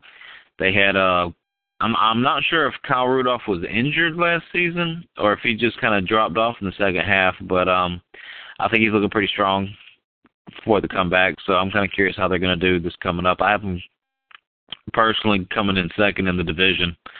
And that's over the Lions, who finished 11-5 last season. They came in second in the division. So I'm kind of curious to see how the Lions and the Vikings, I think they're going to be fighting for first and second, respectively. But I do see the Vikings coming out on top of that. And that's going against, my boy Matt Stafford, which I hate saying. You see him fighting for second and third or first and second? No, second and third. Oh, okay. Because, of course, the top of the NFC, you got the Packers. Right. But with the Lions, I see them with the loss of old Ndamukong, even though they picked up, is it Nagata from the Ravens? Right. They picked him up to replace the hole that Sue lost, but, Sue was just a beast on defense. He plugged, He picked up, 1 and 2 men blocking assignments, which freed up some room for the linebackers to get in there and do their thing. And I think with him being missing, it's just going to create, a lot of added responsibility for everyone else. But the top of the North, I'm sorry, my bad. I only got two minutes. Top of the North, of course, Packers. They finished 12-4 last season, came in first.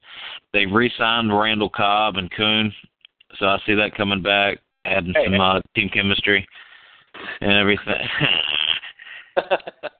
But then, of course, if you flip on the if you flip on the division, you go. If you flip on the league, you go to the AFC. The conference. You got Steelers coming in first. I see personally the Ravens coming in second. Ravens finished second last season with 10-6. The Steelers came in first with 11-5. The Bengals coming in third. The Bengals last season, they finished 10-5-1. I fucking hate ties, I'll tell you that much. But and then the Browns, of course, where quarterbacks go to die. Poor man. I feel for him over there, but I don't know. The Browns look like they could have something going. They picked up I think they switched offensive coordinators. I'm not sure, but I was just kind of curious because they gave away Jordan Cameron, but they also gained Brian Hartline in the process. So I'm curious how that's going to work out. They challenged for a playoff spot down, like I said, down the stretch last year. Till a couple of weeks into left in the season, they kind of faded. But with all the crazy things going on, but they did let Brian Hoyer go, right? So yeah. Is it Manziel's job or who's thought to be the starter this year? If I remember right, they brought in Luke McCowan, to really light that ass under, or to really light that fire under Manziel's ass. Yeah. By the way, your boys just probably lost Jordy Nelson today. No. ACL, man. Damn them ACLs. There goes my fantasy. Fancy strategy. I'm glad you said something. Let me shoot through the AFC South real quick. Titans, I think, still finishing last. Mariota's going to struggle this year, I think. I think the Jaguars will be – I think they'll be much improved. I like Bortles. I like their the defense. Defensive line is pretty solid. I like their running back. Not so much as every down guy, but just I think you're going to see the guy from Stanford that came in last year, the white guy, Gerhardt. Yeah. Going to bounce back a little bit this year, have an improved season. Plus, they've got Denard Robinson at running back. Plus they brought in T.J. Yeldon. And they drafted Yeldon. Yeah, I think he'll, as the season progresses, he may get more and more carries. I think as a every down back. I like Robinson though as a third down back. Dude is fast. I went down to that preseason game. He is fast. He was making plays. Their offensive line is probably more improved and better than people were thinking too. So that's gonna be something to keep an eye on. I think they could probably push 6 to 8 wins, but I think 6 probably much more likely. But Bortles I think takes a big step this year. He looks comfortable and pretty confident in the pocket. And confident in what he's doing. And I have to think that having Julius Thomas there is going to help tremendously, you know? Yeah. Because Mercedes Lewis, that guy, he's a good blocking tight end, I'll put it that way. He's supposed to be some stud tight end, but he can't catch for anything. I see the Houston Texans being improved as well and pushing for the division. But I don't think they have quite enough talent. I think Bill O'Brien is a very good coach and is going to be a very good coach in the future as well and gets the most out of his offense. But it's going to be interesting. Hoyer, speaking of Hoyer, who left the Browns last year, they brought him into the Texans after they had just traded for Ryan Mallett, who everybody thought was going to be the next guy because O'Brien had him while he was up at New England. Yeah. So that's going to be an interesting quarterback battle to keep an eye on. They got Arian Foster, who's usually a very good running back. They did let. From what I've heard, didn't Arian Foster hurt his ACL or MCL? Yeah, he's hurt, but I think he's still. I think they're just holding him out for the preseason. I think they are expecting him back for the regular season. That sounds like a Boobie Miles situation, Miles. No, they did have a good backup. Hold on, let me pull it up real quick. But Alfred Blue. Yeah, he'll provide a good enough, backup for Arian Foster. They got the stud J.J. Watt on the defensive side and offense too sometimes, but I can see that defense keep improving. Brian Cushing, does Jadeveon Clowney step up and become the player everybody thinks he can be? I have my doubts, to be completely honest, because he's got the big contract, and I don't think he cares, to be completely honest. If he gets any sort of twinge in his part of his body, he's going to sit out and not push it. I don't think he's really a true football player. I think he's a supreme athlete that paycheck player that plays football. Yeah. But no more Andre Johnson. He has moved on to the division, and I say defending and future division champs, the Indianapolis Colts. Oh, they are a beast team. Andrew Luck, Y.A. Hilton, Andre Johnson, Frank Gore. Gore. Offensive line. Defense is stellar. They improved as well. I'm looking at some researching it earlier. They had they added crap, I can't think of his name right off. But anyway, it goes with they had a good defense last year already. So I honestly think Indianapolis, and from what I saw as well from the different sites I was looking at, they've got the second easiest schedule according to preseason. Second easiest schedule in the NFL right now. So I really look for them to really push New England, probably the team with the fewest question marks in the AFC right now. Between Denver with, an older Peyton Manning, they've lost a couple players on their game.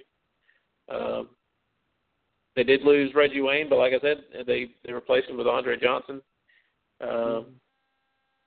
It's going to be interesting to see. I think I said White Hilton. It's T.Y. Hilton. But he's back. Johnson's back. Like I said, they added Frank Gore. Dwayne Allen is a tight end that showed progress last year. Kobe Fleener, Luck's teammate at Stanford, is still there. Had a very good year last year. So that's who it was. Trent Cole from the Eagles.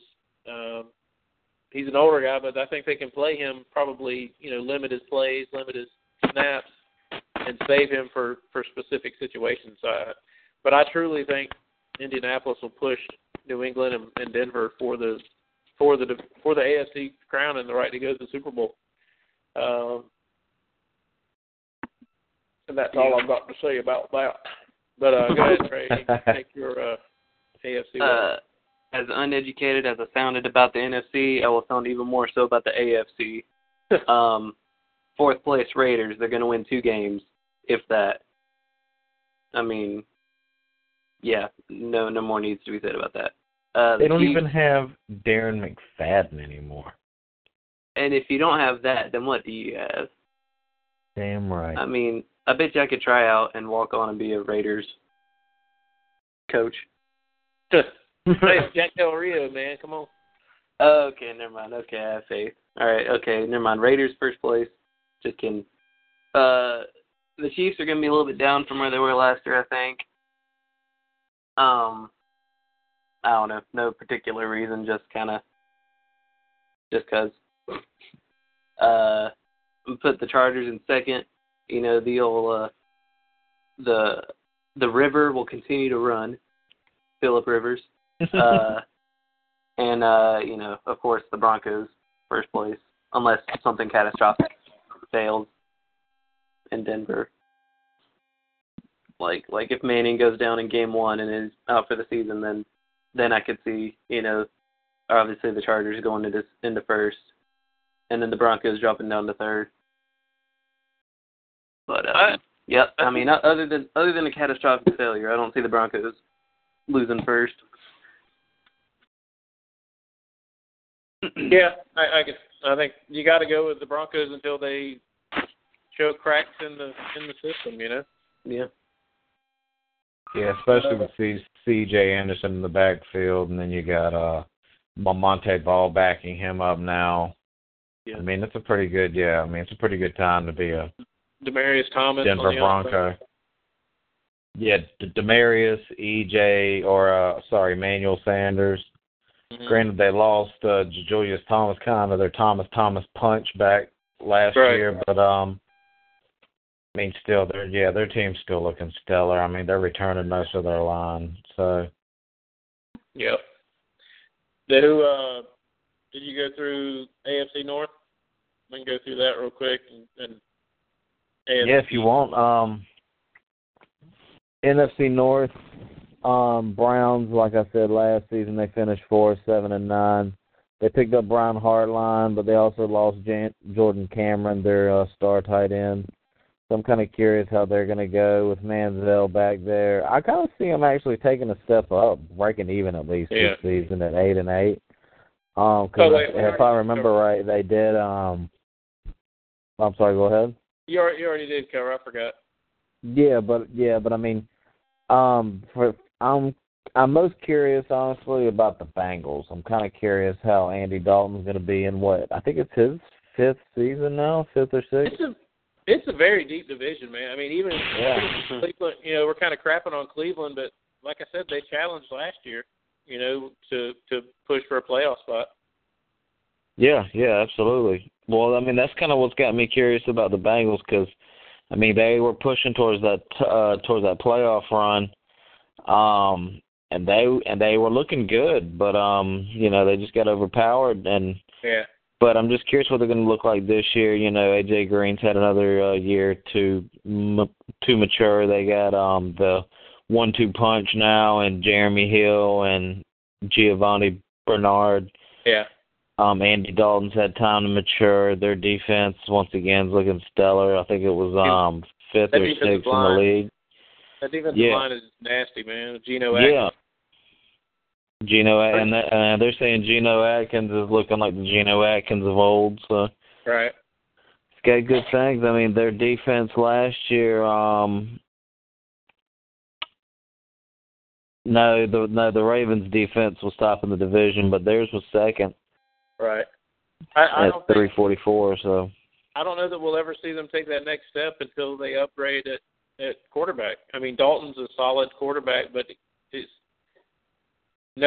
never been able to get over the hump. I mean, I don't know, man. He's always been good to me. Yeah, I don't know, dude. He's never been as much of a playmaker as they need, I think. I mean, you've got to feed the ball to guys like AJ and Sanu and all those guys. Yeah, absolutely. But then you got the Ravens coming in second, 10-6 last season. They actually were only 30 points behind the Steelers. Well, actually less than that, about 25 points behind the Steelers for the in points fared last season. So that's pretty impressive considering the monster games that the Steelers had last year. Yeah. They, like I said, they are losing their nose tackle and Nagata. Mm-hmm. But they still got Terrell Suggs and God no, Ed Reed's not there anymore. No, he's been gone. Yeah, he's been gone for a while. So yeah, I mean, so their defense is getting a little bit older. They've always had kind of an older on average team. So curious to see how the Ravens season is going to go this year. I mean, they got Flacco, of course, quarterbacking, but Steve Smith, God, he's on the edge of breaking his hip every time he steps out there on the field. Yeah, this is his last year, he said. Oh, yeah? Okay, I wasn't aware of that, but I could see that. But, yeah, of course, the Steelers, moving on to the Steelers, they're, 11-5, first in the division last year. I think the sky, they can only go up at this point. It was 436 points last year that they fared. They only allowed 368. And, I mean, I think it's going to be more of the same. Big Ben's. He's kind of in his primetime years right now. Mm-hmm. Their offense is going to be nasty, dude, because Le'Veon Bell, Antonio Brown. Yep. Keith Miller. So fast. Le'Veon Bell is just a stellar running back right now, too. Yeah. I mentioned Jordy Nelson, but Pouncey also got taken off off the field on a cart today too. Their center. Yeah, their center. And Stephon Tuitt, one of their defensive linemen, same thing. So injuries are going to play a huge role, as they always do. Absolutely. And no Troy Polamalu this year. Oh. So, that's all right. I think he was kind of fading off towards the latter half of his career anyways. Our boy Jarvis Jones is going to step up, though, and have a... he is. I'm going to call it right now. I guess AFC East we didn't really get into. I think Eric was supposed to do them, but we got the jibber-jabber too much. Crazy division. I mean, it's the Patriots division, but possibly no Brady for at least, well, right now, 4 games. I think that probably gets dropped before the season gets going, but so I would think at least 2 games. Don't you? What do you guys think on Deflategate? Yeah, I'm kind of curious to see how Goodell's going to take it. I've heard rumors that he's been very inconsistent with his punishments, so in order to kind of save himself, he's going to have to save Brady. Mm-hmm. Do the Dolphins... Personally... Yeah, go ahead. Personally, I think this is the most heinous thing any NFL player has ever done. So it'll be a travesty if he doesn't, stay with his ruling of 4 games. Exactly. Fry the bastard. Kick him out of the league. Exactly. I think the Jets are probably going to be your last place team. Yeah. I mean, their quarterback. They can't even keep their quarterback from their own players. Yep. The Bills with Rex Ryan now, does he instill enough confidence in them to take a step or two above where they have been recently? I think second's going to be between Buffalo and Miami. Maybe 9-10 wins for each of those teams, depending on which one takes the advantage. And I think the Dolphins tried to take a huge step. You mentioned it earlier with Ndamukong Suh trying to take that next step. There's a bunch of money, dude, to give him. I don't know. Yeah. I really don't know if it was worth it, to be completely honest. I guess we'll have to wait and see, to be completely honest about it. But I think it's still the Patriots division. Maybe even if it's 10 or 11 wins, if they completely fall apart with Brady out. So, but I think it's Patriots. I'll say Dolphins, Bills, Jets. And Jets not even really close, I don't think. Yeah, no. Jets are about where the Raiders are in the West. Yeah. Who's your Super Bowl prediction right now? Me personally, I could definitely see either a Packers-Steelers, or I could see a Seahawks-Steelers. Mm-hmm. I don't know. Steelers are looking tough in the AFC, to be honest with you. Yeah. Yeah. Who you got, Trey? I'm gonna go. Oh gosh, this is such a tough choice. God, there's like 32 teams. Oh God, I'm gonna go Bengals. Bengals. Yeah, the Bengals. You got a sleeper. Can I hear what I said about Andy Dalton? Hey, you know what? Don't discriminate against the redheads. Ginger bias. $5 says he goes with another AFC team. I was trying to remember which one they were. Okay, yeah, no, I remember the Bengals are on CBS, so I gotta go with the Fox team now. Right. Oh God, I'm gonna go.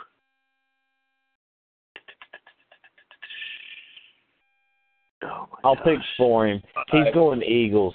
He's going Eagles. 3. No, I'm not stupid. I'd like to see the Eagles and how they're going to do this year. It's just pretty curious with old DeMarco Murray. The Dallas and Bengals. That'd be good. Dallas. Yep, Dallas. All right. Y'all probably heard me earlier, but I'm going to take the Colts for the AFC. And the Falcons. I could see, yeah. If Nelson didn't get hurt today, I think it's just some bad mojo coming into the season. But I could see Packers. I could see Cowboys, but I certainly hope, just because of Cowboy Nation, my God, I think their collective heads would explode if the Cowboys made the playoff, made the season. And by chain reaction, so will their butts. Yeah. Because y'all were just talking about it. I was thinking if everything breaks right, the Eagles could be the representative in the NFC. That would be kind of fun, actually. But I'll say Packers, Colts. Damn, that would be a good Super Bowl. Yeah, it would. Yeah. But, all right, we ran a little over, but you know what? You can listen to it on the replay. I think it stopped broadcasting now, but it records and you hear it on the replay. So appreciate everybody joining us tonight. Eric, Real Trey, Jay Neal, hit up Jimmy for this podcast. Hit at The Real Dre on all social media. Appreciate y'all joining us tonight. Till next week. See you. Late. With the Lucky Land Slots, you can get lucky just about anywhere. This is your captain speaking. We've got clear runway and the weather's fine, but we're just going to circle up here a while and get lucky. No, nothing like that. It's just these cash prizes add up quick. So I suggest you sit back, keep your tray table upright, and start getting lucky. Play for free at LuckyLandSlots.com. Are you feeling lucky? No purchase necessary. Void where prohibited by law. 18 plus terms and conditions apply. See website for details.